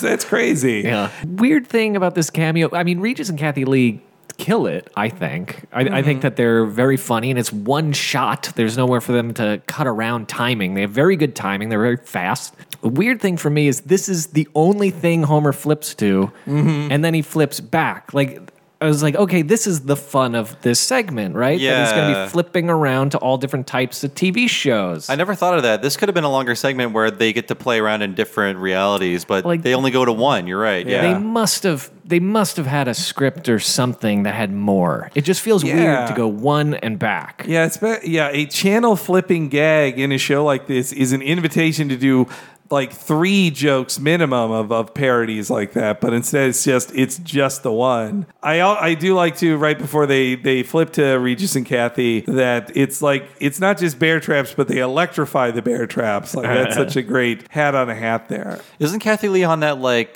drunk wine mom show with Hoda? Yeah, on the Today Show. Hoda, yeah, it's the like they're hour. Speaking of plastered people on TV, it's like 11 a.m. and they're just sipping away. Yeah, my mother watches the hell out of that too. Yeah, my mom does too. She'll call me and go, "Did you see Kathy Lee and Hoda this week?" I go, "No, the answer's never yes, Mom." Regis still alive. Yes, 87. Yes. Actually, before we play his clip, let's play the anti-death jingle to protect Regis. Buzzards! I ain't dead yet! So also, this was like right after Kathy Lee Gifford's husband, Frank Gifford, cheated on her. And I think she was trying to restore her public image. Like, no, I'm cool. Like, I'm not just the cheated on wife. I'm a cool person on The Simpsons. She doesn't have to restore her image for being the world looked down on her for it. The world looked down on her for sure. I mean, she did not cheat, but it's just like, well, of course, Frank cheated on her. She's a bitch. That was like the reaction to it. Then the tabloids. He's good at football. Yeah. I mean, everybody hated her. That's why she was a target on South Park. Well, I mean, growing up with my mother watching that show all the time, she would just constantly talk about like her little kid Cody, and that was like one of the things. Cody said the cutest thing today, like that was like a critic joke or something. Yeah, you would see the jokes about talking about your little kids on TV shows.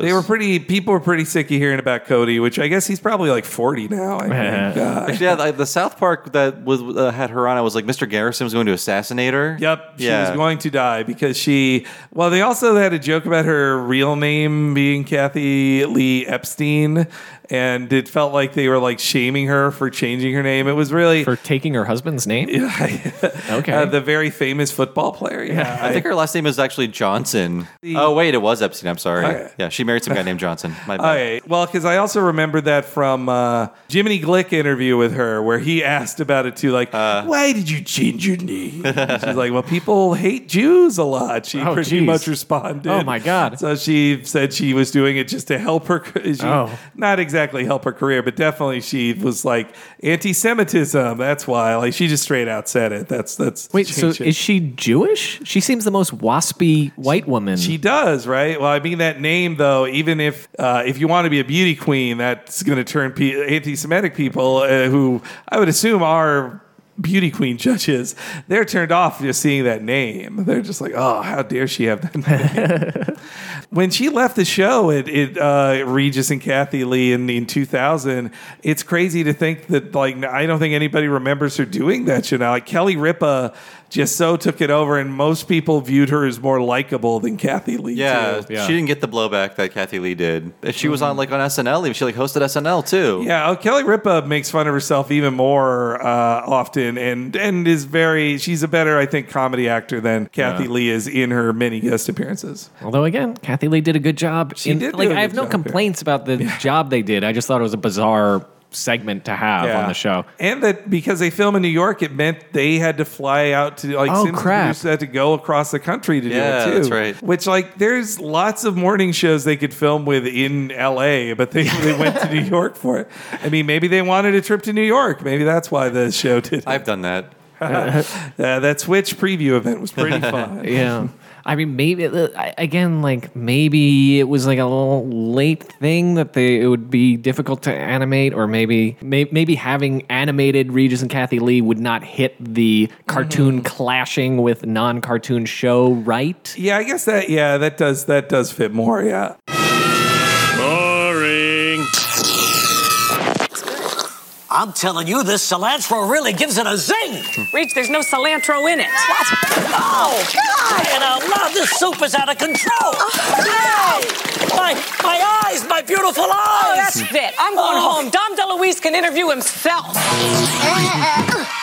Oh, Itchy's house. This is where we came in. Look! Dad, you gotta get us out of here. Use the remote. Huh? Oh, okay. Let's see. 4, 3, no. I missed that one. Yeah, that was good. Yeah, I think I missed that when I was watching it this morning. I heard FIFA, but until this clip, I was like, oh yeah, he says 3 before that, which why would 3 do anything either, Homer? Regis Philbin still with us at 87. He left that show in 2011, but he still will appear in stuff. Like, he's not fully gone. Are we in the final answer time of his life yet? I think it's 99. Yeah, this is a little early. Yeah. Because I think that would make him even more popular for sure. Oh, yeah, that was the real boom in his, if you're our parents' age, everybody remembers him on the Joey Bishop show. Of course. But then he was the Kathy Lee's co-host character, and then people knew him as the millionaire guy, and then people knew him as the old man who won't let Kelly Ripa speak. And also that Regis Philbin, according to Guinness Book of World Records, the man who spent the most time in front of a TV camera of any human ever. Oh, wow. Whoa. Yeah. Well, because he's been on TV since his early 20s. That's 60 years of basically always being on TV and filmed daily, at the least once a day. And in the millionaire era, he had it was on 5 nights a week. Yeah, so basically 4 hours of him per day, 5 days a week. And then to film all that's just so much time. I mean, maybe there's some newscasters like Larry King could be close. Yeah. I mean, he's still on Hulu, and I think he's as old as Regis. That show. Oh. He's Regis needed more jobs where he always is sitting down. He has to stand up sometimes, but Larry King just sits. They had those big stools on Regis and Kathy Lee. Yeah. I think he needed more back support. And so Homer, switches back. They're back in Itchy and Scratchy's house. He almost sounds disappointed too. Bart's like, this is where we started. I think the viewers are feeling the same way. I want more fun adventures with this premise. But Bart gets his all of his skin bit off by a fire hose of piranhas. I like the fire hose full of piranhas. And they're dressed like firemen, right? Yes, were they? I think so, yeah. The Itchy and Scratchy were, yeah. Lisa finally tells Homer how to get them out. We have a happy ending. Yeah, using instruction on how to get out. And how does she know? She's never pressed that button to get out before. Oh, please, Lisa, we all figured that out by now. Ooh, that is gonna hurt tomorrow. Dad, push exit!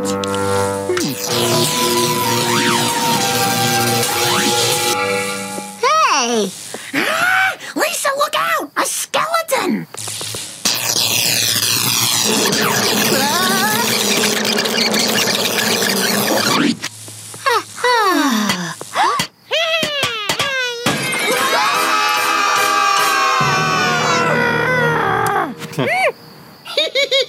Look how cute they are. Look at him go. You're beautiful. Oh, somebody's in love. That means you'll have to be neutered. So Bart can live for about 20 seconds without flesh or organs in the scene. Yeah. So what I was talking about with Lisa's like, push exit. And I'm like, what button is exit? Well, maybe not that. Not certainly on their TV, but TVs then were getting like a menu button. Menu and exit, yeah. But it's like, it's too advanced for me. Maybe it's like the cable box on their crappy TV. Well, so I looked into it and I saw in the original version of the script, they enter and exit on a menu on the TV. Oh, okay. Okay. You know, like they're fighting and it's toggling a menu. So they hit the enter button. Enter on menu. Oh, okay. And That's also a good idea. And then, so I guess they recorded it that way and probably didn't want to take the extra seconds in animation, or they went, this is stupid. They just go in. Yeah. The fact that there is an exit button and Homer presses it is enough. But putting them in a menu makes the scene, I guess, have more logic to it within this magic world. Because the remote, it's like a VCR remote. It has an eject button, which seems like if I'm picking one on the remote to use as the gag. In my notes, I wrote Homer needs to push eject, but then I was like, oh no, it's exit. That's what I was expecting was eject the whole time. Yeah. So exit, even in this listing of it, I like, oh, she says exit, not eject. Like it just, I felt logically eject was supposed to be the one. I did not expect the episode to end with like a zoom in on Scratchy's crotch. But finally, all of the fic writers who have been writing their Scratchy Snowball 2 imaginings, like now it's closer to canon than ever before. They're a good couple. It's weird to see Scratchy like a cat that walks around on his hind legs talk to Snowball, just a regular cat.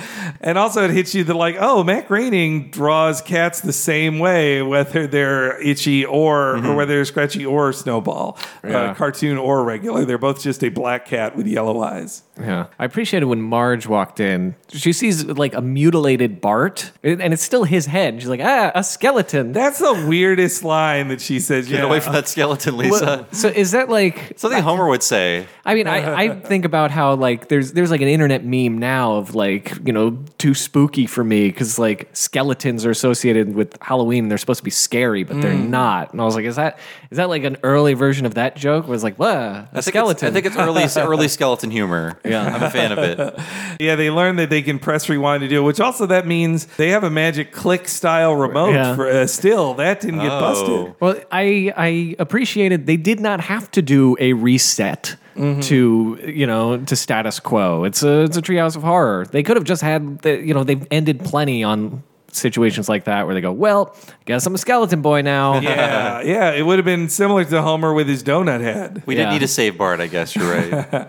It could have ended with them smashing through the TV and they're like, oh no, but then they have to let you know they're like, these are tiny things. And when Itchy gets put in the mouse cage, he adapts to it instantly, like, well, better start running. Yeah. I did notice you brought it up. These are all stories about the family, and also in every story, the status quo is reestablished at the end. There's no like weird ending or living with like a new status quo. Is that a Scully thing? I don't know. I think they were writing them too much like we have to get back to the beginning again. I think they weren't thinking like we can leave. We can have Bart be dead or Homer be a zombie or Marge be a head in a jar. They weren't thinking like that. You know, the last one had the whole Crucible one in it from Scully, so maybe they felt like that after doing that one, they for some reason wanted to just have it be all modern day in the family. Yeah. But it's not that Scully was like against it because he did do it the year before, and it'll happen again in his seasons. But yeah, it never hit me that they're all the same. They're all the same there. We then get our third segment, the last one written by Futurama's David X. Cohen,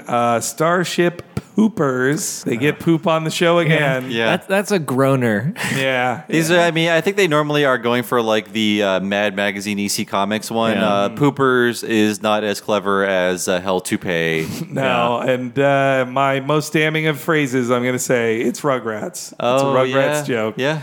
Really? I mean, not literally Rugrats, but it means in the style of Rugrats and being lesser for that. In our way to get donuts the other morning, we walked by Klasky Choopers. Chupo, animators of the first 3 seasons and the shorts. And I don't know what's going on in that building, but there's a picture of Ickis on the side of it. Yeah, I don't even know if they're still in that building, or if are they in business? If they're in business, they're in the business of licensing characters because they still own all that crap. They sold a Rugrats revival to Nickelodeon. It was in a press release and everything. It didn't look like anybody was working on anything in there. It's too small of a building to. Sorry. Yeah, the Rugrats animation would happen at the Nick studio. Oh, okay. Yeah. So it's just licensed. Yeah, I guess Nick's studio has grown quite a lot since Klasky Chupo was working with them. Yeah. It is fun to see this just gray square covered in Rugrats characters on one side and Ariel monster characters on the other. And some weird Facebook show about a skateboarding zombie from the future. Yeah. On the front. This sounds like Homer's pitch from When You Wish Upon a Star.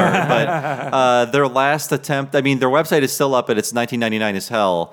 But there was something on the front of the building that had some name I never heard of. I Googled it and sent me to their webpage. It was their Facebook series from 2012 that is inaccessible today. So it's no longer online. But it is about a skateboarding zombie from the future. Or in the future, maybe. They bothered to mural on the side of their wall a web address, and that's not even around anymore. It's not. So sorry, Klasky Chupo. That really makes me think that building is empty then if they haven't gotten rid of that. Well, it sounds like a historic relic or something if nobody's painting over the murals. It's interesting to see, though. Oh, on their webpage, it has first of all, the menu is Flash. It's a Flash menu. Oh, okay. So you have to enable Flash to actually access it. And so the banner at the top says Ollie Mongo, which is the skateboarding zombie. And there's a little thing on Facebook next to it. And it says, Klasky Chupo's new fictional character, a skateboarding zombie on Facebook. So there you have it. New fictional character. New fictional character, yes. It's not a real skateboarding zombie on Facebook. It's important that no existing zombies were involved in this at all. But there was no Duckman on the building. Yeah, I was upset by that. I remember when I was in high school, I emailed Klasky Chupo because at that time it was really hard to find the Simpsons shorts. And I remember emailing them do you sell these? And they actually responded to say no. And I eventually found them on eBay. I think I paid $15 for a VHS cassette of all the shorts. We only have those shorts because Comedy Central was able to license the Tracy Ullman show and get those reruns. I think they were the last people to get to license that show, I think. I wonder if by command of Matt Groening to James L. Brooks of nobody can syndicate this again. I don't want people to see these shorts. This is not important, but I believe Lifetime had them after Comedy Central. I remember seeing them on Lifetime and waiting for those shorts. But yeah, sorry. It's Starship Poopers here. Maggie is getting her first tooth, which is a pointed triangle sharp thing. Bart even says, "What's wrong with Stinky?" For the first time ever, Bart has just called Maggie Stinky. That makes me think it's pretty rare to see a Bart-Maggie scene. They really don't interact all that much. She's a prop. It's rare she gets to do anything. Maggie is active in a way she never gets to be in a normal show in this one. So not only is she getting her first tooth, but she's also losing her baby legs. Here comes the flying saucer. What's wrong with Stinky? She's teething. Look, her very first baby tooth. Oh, yeah. Disgusting. Yeah. Just lost my appetite. Me too. Wait, mine came back. I know how to cheer you up. This little piggy went to Quickie Mart. This little piggy went nuts. This little piggy went surfing. And this little piggy went... Oh, look, Marge! Maggie lost her baby legs. Oh, my God. I like the way he's daintily holding her legs. Yes, yeah. Oh, we'll scrapbook these. Homer knows so little about raising children that when their legs pop off, it's supposed to happen. Yeah, he's so happy about it. And then Maggie gets, Space Mutant style limbs growing out of her. And we get a nice Bam Bam style joke. It's a Bam Bam joke up on the ceiling this time. Well, I remember specifically that joke was what they showed in the preview for this episode, where she's definitely in the terrible twos as he's being swung. That was the thing. It's a reverse Bam Bam, but they don't Bam Bam. But they don't take it easy on them and just repeat the two positions. He kind of swings a bit around too, and there's some really good animation just in general on Maggie's slithering. She's really cool. They're just octopus style slithering about, and they take her to Hibbert. Hibbert has only one suggestion for them. It's probably nothing, but we just wanted to be sure. Is there anything you can prescribe, Doctor? Fire. And lots of it. Oh, that's your cure for everything. Poor Maggie. If only you could tell us what's happening to you. And her sucking is how she communicates with her father. Yeah. It's good to get a Dr. Hibbert where he's not doing a good-natured chuckle. Yeah. He understands the gravity of this. The waves go out from the house, and they mention on the commentary, like, oh, does this look like they live in Louisiana then? It did. Yeah. Oh, yeah, from where the waves emanate from. Well, on the I planet. remember because I was on alt.tv.simpsons back then. Me too. And like everybody noticed because there was like a whole. We really thought that there were messages we could detect and decode. Where is Springfield? Like we really genuinely believed that together we can crowdsource this and figure it out. And so I remember that being like people were going like, it looks like it's somewhere north of the Gulf of Mexico. I'd given up on it by that point. I was like, no, there's no way. I think at that point I had read the FAQ that was posted on the snpp.com, like where is Springfield? And they had dropped so many clues in that there was too many contradictory clues. It was like, well, it's here, but it also isn't here because of this. Yeah. The Union Pacific runs through Springfield. Yeah. And also they're on the Eastern Seaboard. And whatever, if there's a K beginning with a radio station address, it means it's on this side of the Mississippi instead of that side of the Mississippi. So, yeah. And the animators, I think, said they're like, well, no, we just centered the image, and because the effect is the circles come out from the center. They just chose to randomly to center the image for what they felt just looked best for it, and it just so happens that Louisiana was right in the middle of it. They had to drive a long way to get to the kind of bayou style of that episode, which they could just be bad drivers. I suppose Homer is. Yeah, actually, it's hard to say that categorically. So then the messages land in outer space, and I do kind of wish this hadn't been spoiled for me. That I saw the commercials too. I kind of would have preferred the shock of this moment of like, what? Like this is a Kang? And how do we feel about a holy flirking schnitz? That's shocking. I can't believe they got that on TV. Yeah. I mean, having written for TV, that is like a huge no-no where you can't curse and you can't put in a word that's a clear substitute for a curse. Yeah, they're just a few syllables off. Yeah, a few vowel sounds off. It's still F and S together. Like, I can't believe they got away with it. Like I've tried writing in, what the fudge? And they go, no, that sounds too similar. And you could break it off. And I mean, I'm writing for kids, so that's another thing where, then we have to put in something more like, what the what? Not what the snap, because that's too close, the S sound. And wow. Yeah, there's a whole negotiation that goes on. Clearly on Fox late at night, at 8 p.m., they were not caring as much. It's the filth hour. I feel like it's one of those ones, once they got it through, then it's essentially like, wait, we messed up. You can't do that again. No more. Flirking Schnitt did not become Kang's catchphrase at that point. It's time I paid a visit to my daughter. We'll return with how Dracula got his groove back. Hello. Oh, great. Mormons. Actually, we're quantum Presbyterians, and we've come to see my daughter. Oh, Lord. I was hoping this day would never come. Huh? What are you talking about? You mean you never told him? I guess I've been in denial. Homer, Kang is Maggie's father. You intergalactic hussy! How could you? Was he better than me? I like that little comment at the end. So one thing that made me laugh so much in this Justice viewing was I realized they do it twice. Yes. My daughter, bump, bump, bump. Oh, yeah, you're they right. expect the audience to be just as shocked the second time. That felt like a real Futurama gag to me, of just the repeating of a dramatic thing a second time and treating it as with the same Dutch camera angle and music sting. Well, I guess it's new to them, but not us. Well, yeah, and also apparently, Kang inflects my daughter with that tone, no matter what. He knows it's dramatic, yeah.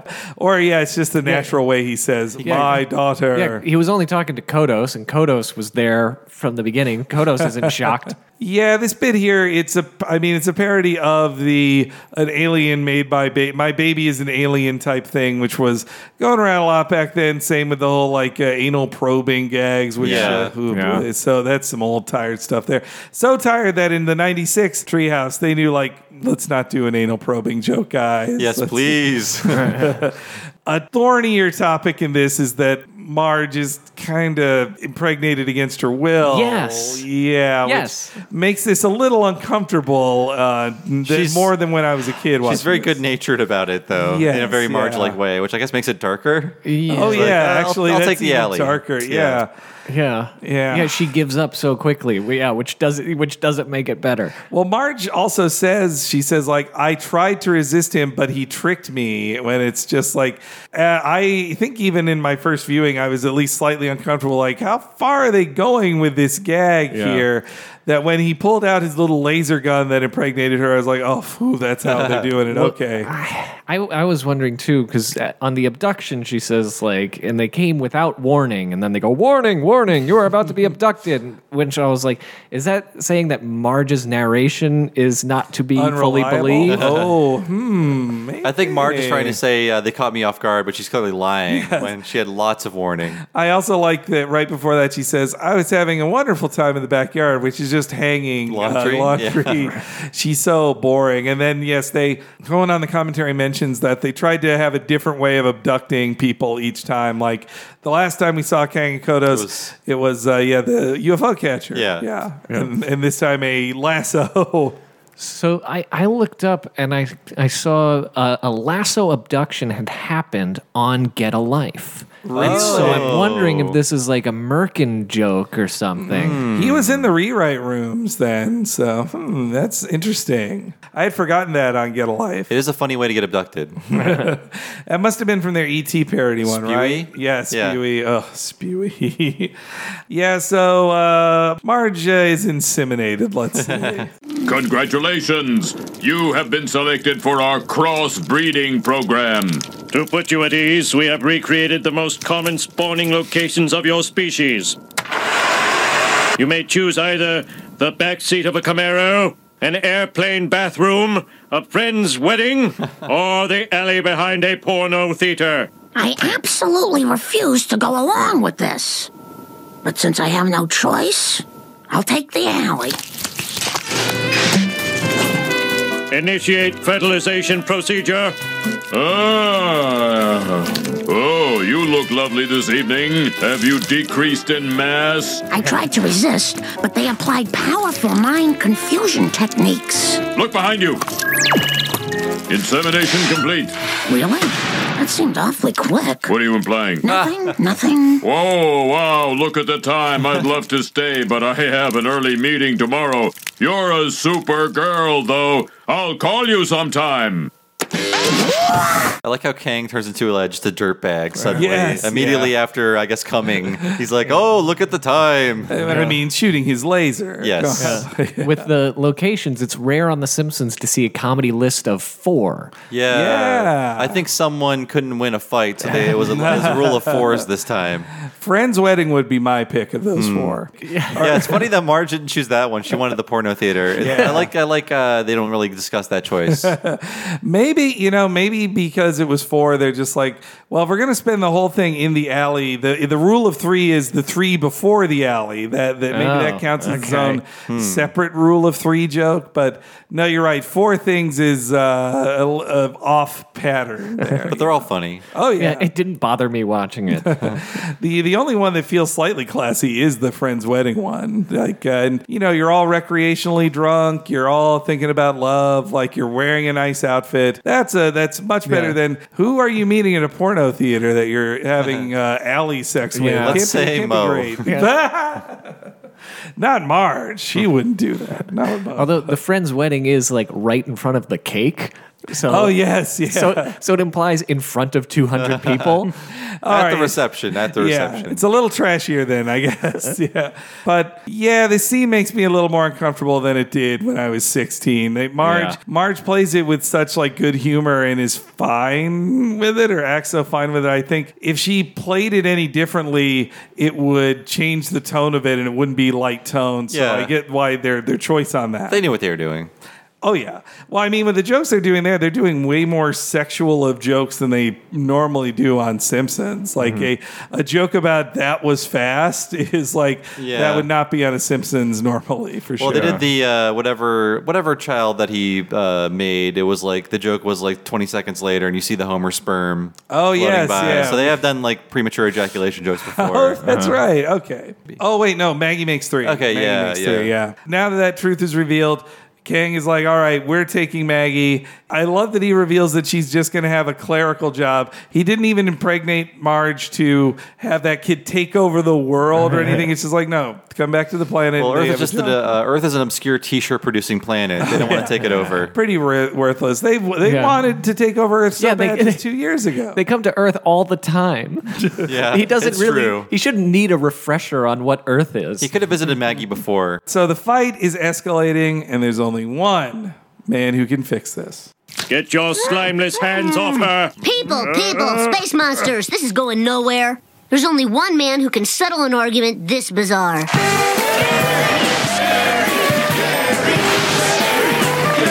Okay, we're back.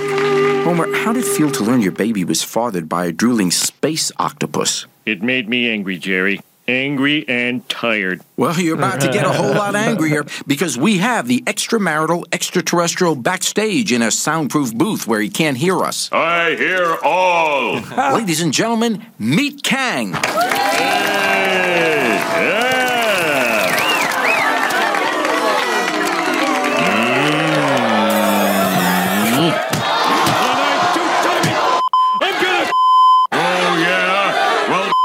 Hyperbolic paraboloid. Yo, mama. These jokes were very fresh 20 years ago. Yeah. 98? Yeah. It's a very specific moment in time. Yeah. We were all captivated. Well, you know, it's weird. This whole Halloween special, like, they got a real talk show thing going on. There's a talk show reference. Like, there's the Ed McMahon. Yeah. And then the Regis and Kathy Lee. Wow, and then you're Jerry right. Springer. It's all chat shows. Holy shit. I didn't think about that. Wow, yeah. Holy flirking schnitt. So, yeah, were we all Springer viewers? Though I didn't watch the show every day. I'd watch an actual full episode maybe a handful of times, but I was an avid Talk Soup viewer, which had a ton of Springer clips. So I'm not saying I was above Springer. I'm just saying I watched the best clips every day of it on Talk Soup. This John Henson era Talk Soup? Yes. Greg Kinnear. Well, I came in right when Kinnear was quitting, so it was mainly Henson. Yeah. Come to think of it, that's how I got most of my Springer too, because it aired while I was at school. So it was mostly Talk Soup. If I was home sick, I would watch it. Yeah. Me too. It had started like 7 years before this in 1991, and the last episode aired like almost a year ago today. When I looked at it, I was like, how the fuck was it on so long? It's incredible. I had no idea. Yeah. Was it syndicated nationally the whole time? I think so, yeah. And I guess he's moving on to be Judge Jerry because Judge Judy looking at the watch. Yeah, she's doing the famous GIF. I did the GIF, listeners. You have to just imagine. I can't believe he's Judge Jerry. He's not getting any younger either. But he's coming back with Judge Jerry in September. Look forward to Judge Jerry, everybody. Sure. But no, I remember it was such a trashy show, and it felt like me and Bob talk a lot about the end of history feel of the 90s. But so I think back then I was like, it's fun to watch this crap. It's just crap. Yeah. Who cares? I watched a lot of these kind of shows, especially in the summer when I just was like a weird insular kid staying inside. And I didn't like this one that much because Jerry Springer didn't really do anything. It was mostly just him just in the audience while people on stage yelled at each other. There was no interviewing or talking. It was just like breaking up fights, filming the fights, and then just sort of talking to audience members. He didn't really have much presence in his own show, really. Well, he tried to act like he was above. Yeah. You know, that's why he would do his final thought, and go, yeah, but haven't we all learned something? Isn't this, this was a valuable experience that everybody had. We weren't just gawking at open sores on stage. we learned things together. It's kind of a theme for me where, like, when I'm watching this, I'm going, oh God, this is embarrassing. But I can't really be above it. No. I dread, like, my friends and I went as like the whole Jerry Springer gang for Halloween one year. So yeah, like people on his show would become celebrities. Like we were talking about his one of the security guys, Steve Wilkos. Yeah.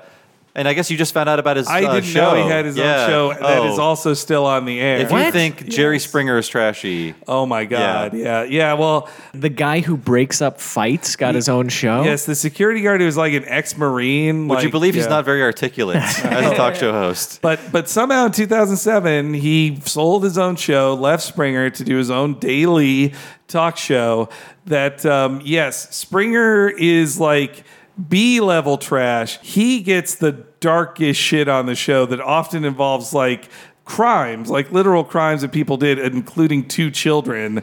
And like maybe he was partially inspired by all those Dateline Sting things, but like the titles of the episode, I'm like, how can you title your episode this about actual children who are having horrible things done to them? How can you do this and like live with yourself? Like do this job. It's just, it's Springer. I feel from the descriptions I've read of that Wilco show, he stepped over the line that Springer wouldn't do, and maybe that's why he got a show. He's like, well, I see how far Springer will go. I got to go farther to make an impact. I'm looking at the episode titles. I won't read some of them, but they're too hot for podcasts. I think they just bring people down, but it's like, I'm not a molester, she's a liar. So oh, no. that is basically, and they're basically all like this. No. Steve, I'm being falsely accused. Steve, I need your help again. So these are just all from this year, actually. So horrifying. It's like they're making a choice to use molest and molester, but they know what they're really want to say. One of them does. I saw one title that did have the other R word in it. I was like, you're a daytime TV show. How can I can't believe it. Like that is Did you bite and burn my 8-month-old baby? Jesus. Yeah, I mean, it makes Maury seem better, Like, it just feels like a new low on that stuff, which I hate. I don't want to sound like a snob, but that is too far for me, that show. And it's also like the guy who was the silent security guard is now a talk show host for 13 years. I did not set him up to be shot 10 times. I didn't. These are all real titles. Wait, I wonder if it was one shooting with 10 bullets or 10 separate shootings that I did not set him up for any of them. The first 9 were a setup. But the last one, so it wasn't 10. It wasn't 10. Yeah. It's on a technicality. But yeah, Jerry Springer, he got his start as a Cincinnati political figure. His big scandal was in the 70s that he went to a massage parlor and paid in a personal check. So it came back to him and he was outed for it. What an idiot. Though somehow he still got appointed as mayor when Cincinnati lost a mayor. He didn't win an election for mayor. He was just appointed it. He then tried to run for governor, but in the Democratic primary, but lost. And so that's when in the 90s he transitioned into a show, trash host, the TV show host. Well, apparently the first season was a little more Donahue-y, and I think he learned like we got to go trashier. We got to beat him in that way. Yeah, and now like every show. I mean, it's been a while since I checked in on daytime talk shows, but I guess if Steve Wilkos is still doing them, they're probably all like this. But everyone had to escalate the trashiness to compete with Jerry Springer. I remember when Maury was just like a touchy-feely, emotional Oprah show, but then it became like it's the show you go on to do your touchdown dance when you find out you're not the father. Yeah. Maury was another show that my mom watched religiously, but the old Maury, the one that could pair up with Regis and Kathy Lee. With Springer too, I found out he is like over 200 episodes into a podcast. By episode count, he seems like he started around we did with his Springer podcast. You should do a crossover. Wow. This is one of the earliest TV shows where he played himself, but not the first. Can you guess what the first TV show he played himself on? Celebrity Deathmatch. No, it was 1996. Oh, wait a minute. You got me. One more hint. A fellow Fox show. I think I know. Is it Married with Children? You're close. Damn. No. X-Files. X-Files, okay. They both fit. It's funny, actually. Maybe when Married with Children was over, they're like, the new king of trash is here, and it's Jerry Springer. And plus, I mean, the show got so huge that I think they made millions off just those Too Hot for TV tapes. Oh, you're right. Yeah, I totally forgot about that. Yeah, Mr. Show parodied those perfectly. Yeah. All with the same censoring of Brian Posehn's butt crack over and over That's again. right, yes. They sold. I even remember seeing those like it seemed too trashy for them, but they were renting those at like Blockbuster Video. My local Blockbuster I think had. my friends and I rented one, but it was just kind of boring. Yeah. Like there were always those commercials for like those backyard wrestling outtakes or the underground comedy movie, which was the ShamWow Guys movie. Oh, that's right, yeah. And, like, before then. And there was like this whole market for like Girls Gone Wild, right? Yeah, extreme videos that almost certainly were all disappointing. Mm-hmm.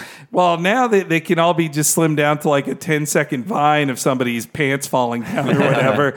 Why would you pay $30 for a VHS tape to like find it among 60 minutes of outtakes of people just saying like, fuck you, man. No, fuck you. Yeah. I mean, I guess it's something to hear people actually say the words that are getting bleeped. I mean, that's what The Simpsons chewed on that wall a lot in this, where they're just bleeping constantly. It feels strange. Yeah. The joke is, I mean, I guess I'm just used to watching Hulu and Netflix and everything now where nothing is bleeped, but the joke is like, oh, they're swearing a lot on Jerry Springer, which is where swearing happens. It's constant bleeping, constant blurring. And The Simpsons never get to swear. It's very rare you get a bleep like on the show. Well, like the only other time before this I can think of a bleep was when Kent Brockman on TV says, and it's about fucking time. But it's which one was that? The Do As You Feel Festival, Yeah, they did the episode with like Homer's swear jar where they would cut to birds flying away or something. Mm-hmm. Same with when he said the loudest profanity Ned has ever heard in Mr. Burns Part 1. He does breathe in and make the F like... It's amazing they got away with that. And the writers of the show, at least Cohen, there is very well-observed Springer acting here of the wronged man who's trying to act too serious, like angry and tired. That reminds me of Disappointed and Terrified. And sort of like his vindicated, like agreeing with the, when an audience member shouts down Kang, he's just kind of nodding. And then also Kang's arrival is the guy who loves being on Jerry Springer, like, hey, that's right, I'm the guy you love to hate, woo! Yeah. And coming out with the roses for the woman. Oh, yeah, that's right. It's all very accurate to the Springer characters, which it wasn't all fake, but how fake was that show sometimes, I wonder. I think they're real people with real problems that just sort of get pushed into being cartoons of themselves. I think I remember seeing like MTV did an interview with some people who did it, and they're like, well, I thought I had to fight the guy. I'm on Jerry Springer. So I was like, yeah, I got to jump on him. I'm sure they get you amped up and stuff like that, too. So Springer got sued in a wrongful death thing, which then got thrown out of the courts. They just both decided, like, let's just settle. Neither of us can probably win this. But it was that they did a classic, this woman is cheating on this guy episode, and the woman was murdered. And so the man who gets wronged in the quotes. And so her kids sued Springer of like, you made this murder happen, but it didn't go to the court, so who knows how it would have panned out. I'm sure you got to sign a ton of waivers before going on that show. Yeah. I worked in reality TV, before I was able to write full time. It is weird because they are real people, but you kind of, they're producers going up and going like, what are they doing over there? That's not right. Man, if I were you, I'd do something about it. And also give them tons of alcohol. The wildest story of that was like, I was running camera on this lady and she was like doing an interview and she started crying. And then the producer turns to me afterwards, after the interview, goes, did you get it? And I was like, the camera was rolling. I got it. He goes, no, but did you zoom on the tear? And I went, oh no, I didn't know I was supposed to do that. And he goes, oh, You always zoom on the tear. You got to follow the tear down her face. And I was like, oh, I'm not cut out for this at all. Capture the pain. You aren't as ready to pounce on their misery as you should be. Well, then I was like, what if I become? I was like, once it gets normal to you, like then what happens? Yeah, what if I'm the guy like 20 years later telling some intern like, you got to zoom on the tear. Kids these days don't even know. Well, when I was your age, I learned fast. I made them cry and I zoomed. And technology is so much better in the 20 years from now when you're telling them how to zoom into those tears. We had auto zooms on the tier. Then they even have a parody of the person in the audience. I'm glad they went with a white trash lady as far as other voices they could have done. That felt like a choice as well. But it's a good design on her with her like poodle sweater and the curler in the hair. That feels almost like too old. It's like, is she from the 50s, this old lady? But she's played by Tress. Tress does a great job with these kind of voices. Maybe her only voice in this episode. I think so, yeah. And she gets a scary voice on it too. She gets a scary credit as well, which she doesn't always get. But yes, this bit though reminds me of a Jim Gaffigan bit from that was on Dr. Katz, but it was about a manatee. But was it funny? I like the response. It's like, I'm a manatee. Yeah, I got a question for that gross thing, whatever it is. Homer. Nah, the green dude. If you're that baby's daddy, where you been at? You know, somebody needs to learn your green ass some responsibility. Now hold on, Kang. You can't bully my audience with your fancy ray gun. And now for my final thought. Nobody wins when parents put their petty squabbles above the welfare of a child. Let's hope they put their differences aside and do what's best for Maggie. What the Get the baby off, son of a...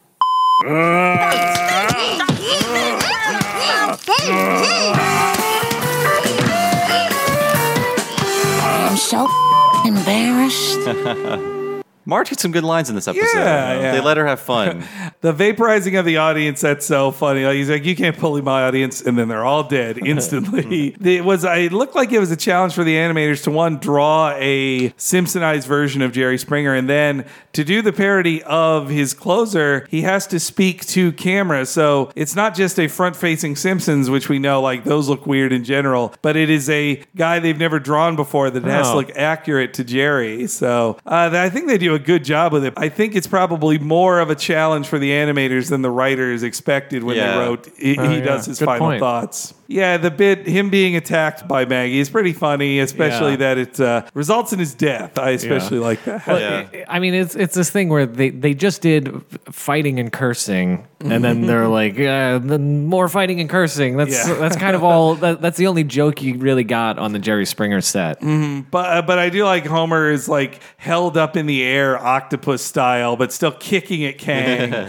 For the whole sequence there, Kang does not have his glass tube over his head. Like I guess he needed it off to kiss Marge's hand, but it kind of stays off after that. They're never that consistent with the glass tubes. I love a glass tube. Kang Kodos' glass tube is one of my favorites. I want the drooling to come back. Yeah, they don't drool as much there either. We get to the ending here, and this is where it's one of my, I think it's my most hated ADR lines in the show. It's so artificial. It's like, Yeah, but it was a killer joke. Totally worth it. It was worth it. It was worth it. Well, I guess to put this in time, listeners, just in case you don't remember 1998, Bill Clinton was being impeached. I believe the process was still happening. He hadn't been officially impeached yet. Yeah. All over a blowjob. He got a blowjob and lied about it, but which...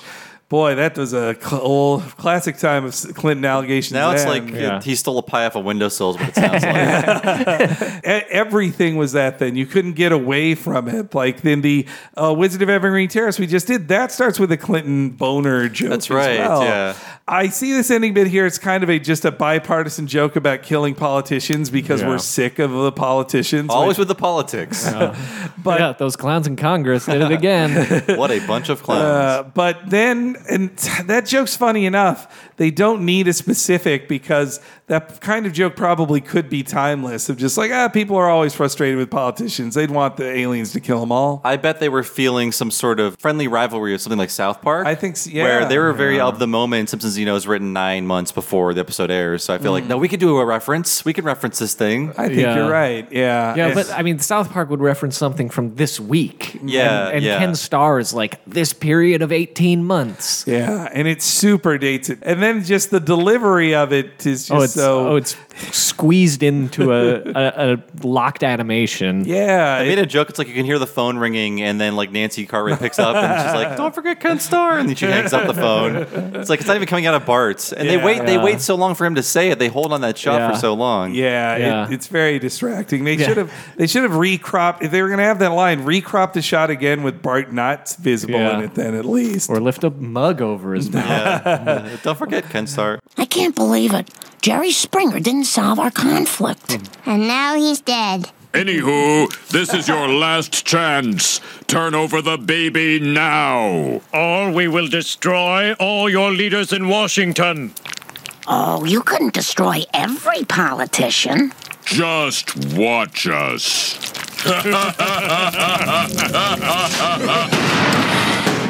Don't forget Ken Starr. Suckers. Come on, Maggie. Let's go home. Very well. I'll drive.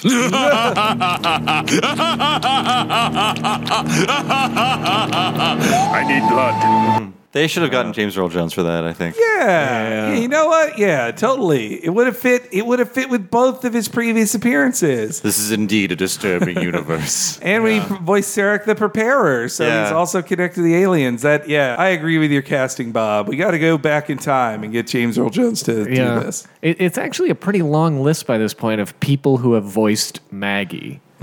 Yeah, Elizabeth Taylor, James Earl Jones, Harry Shearer. Harry Shearer, yeah. I mean, Nancy Cartwright makes the babbles. She makes baby noises, yeah. And but that I Need Blood, I'd forgotten that. I was like, that's weird. Yeah. I don't know. The laughter is enough to close it out. Again, that feels added, doesn't it? Yeah. It feels like it was added after the fact. You can feel a little of like the sweatiness of like, do we need one more thing here? Them getting bored with their own jokes after hearing them 30 times, going, is this even funny anymore? Mm-hmm. Yeah. I mean, that's a danger in general with, editing. And I don't know, has that come up in your line of work too? Just of like, we've seen this thing so many times, maybe we'll change it up a little bit. I mean, in animation, not as much. Like in live action, sort of famously, everyone's tired of their jokes. So if it's not in front of an audience, they're always like slipping in new jokes because they don't even know what's funny anymore. And that's sort of like what it sucks to hear the laugh track on shows, but that's like sort of the point of the audience is like they confirm, yes, this is funny. Yeah, I think with the Simpsons guys, they've said it too. They've thrown out good jokes just because they've heard it too many times, and they go with something else. I think definitely the Ken Starr one was one of that, and maybe the I Need Blood, which doesn't even sound like it's Harry. It sounds like it's Dan actually saying. Sounds a bit different, yeah. It's not a great joke. Maybe they were just like, can we go out with this laughter again? Because so many things go out with like crazy King Kodos laughter. Yeah, I do think the Springer one might be Hell to Pay's the best of the three. Actually, I think so. Yeah. The Springer stuff is at least fully formed. Like, unlike 10 seconds of a tease of Regis and Kathy, this is like they paid for the graphics, they got the music, they drew the security guards right, they hit so many of the notes of Jerry Springer. Like, it's enough specifics that I appreciate. Yeah, well, you can tell the Springer one was the marquee one, the one that they were. I don't know, put the most effort into, and the one that they advertised the hell out of. Yeah, I think it was the key part to the ads for sure. Yeah, something that I only noticed in this rewatch too is like Bart, Lisa, Itchy, and Scratchy they're only on screen for like 4 seconds, but they are so fluid. Like I think they're animated on ones in that. I think. I forgot to point that out. Yeah, they're just very fluid. I think just to match, like, because now they're in live action, they have to be a little more fluid to not like look like they're just pasted on top of a live action image. You talk about the Regis and Kathy. Yeah, the Regis and Kathy Lee live action segment. Yeah. It felt their fluidness reminded me of Roger Rabbit quite a lot. Yeah. Maybe they could afford 5 seconds of that kind of animation. Yeah, I read that they like actually dropped stuff in the pot. Yeah, I was rewatching to see was there something coming up from the pod or was something dropping? They just animated on top of whatever they dropped in the pod. I wonder what it was. I also Sandbags. How many times were Regis and Kathy good with okay, splash me? Oh, a fourth take of splashing in the face. All right, sure. How? At what point do they go I think I've been splashed enough with this soup. Thank you. Yeah. I would expect Regis to do as many takes as you want. Yeah, he seems a little more game for it. I think he's just fill me some more. Come on, hey. I loved his zing. That's a funny word too. But yeah, a good Treehouse. Yeah, I liked it. It's very zippy. A lot of it I think is more visual than in the writing, especially this is the middle segment. But it's fun. The Jerry Springer stuff is incredibly dated, but it can't help but be dated. It was made to be as relevant as possible for 1998.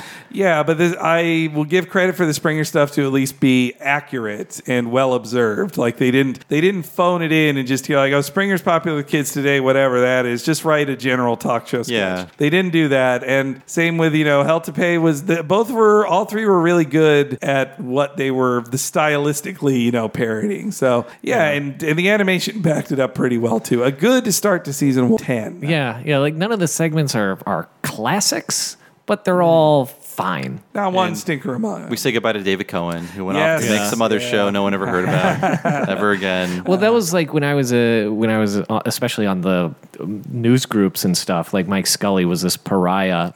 But as I got older and wiser, I realized half the writers left to go on Futurama. Maybe that had something to do with the change in tone. There was a lot of brain drain. Yeah, we've talked to Mike Scully. He's a very nice guy. Very funny on Twitter, too. Yes, cool dude. We apologize to him. If you listen to our interview, you'll hear me and Bob apologize to him for our internet indiscretions with him beforehand. Yeah. I'm sure he's gotten a lot of those apologies over the past 20 years. But Alan, you're a special guest. Hey. Can you talk about where we can find you, what you're working on, what we can see? Sure. Well, you can find me on Twitter. I'm at Alan the Writer, ALAN the Writer. I'm developing a show that I can't really mention, and I wrote for a different show that they haven't announced that season yet, so I can't talk about it. Anyway, I write for cartoons. You have written before. I have written for. I mean, the most famous thing was I was staff writer on Sonic Boom, which went for 2 seasons, 104 episodes on Cartoon Network.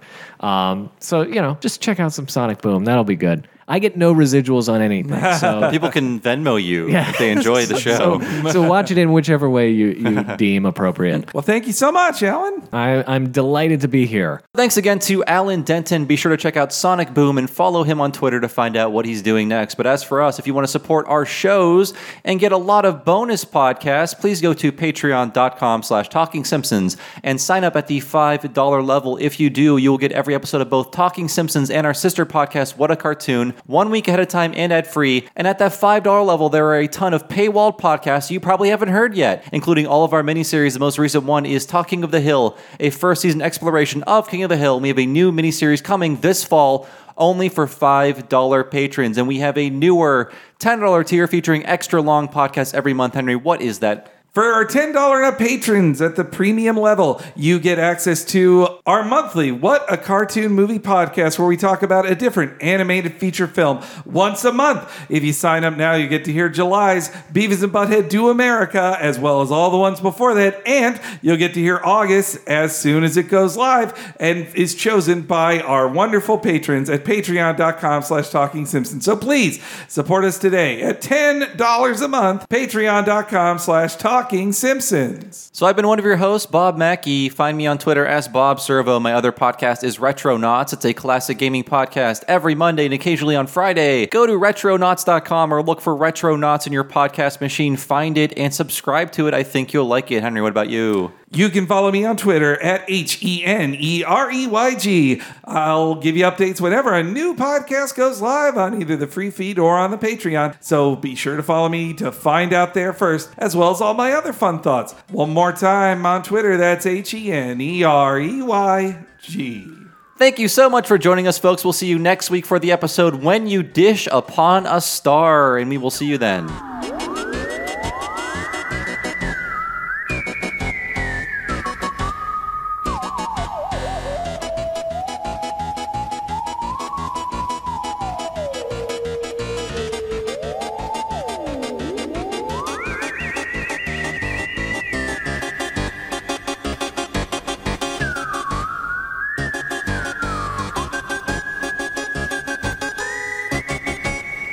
My eyes, my beautiful eyes!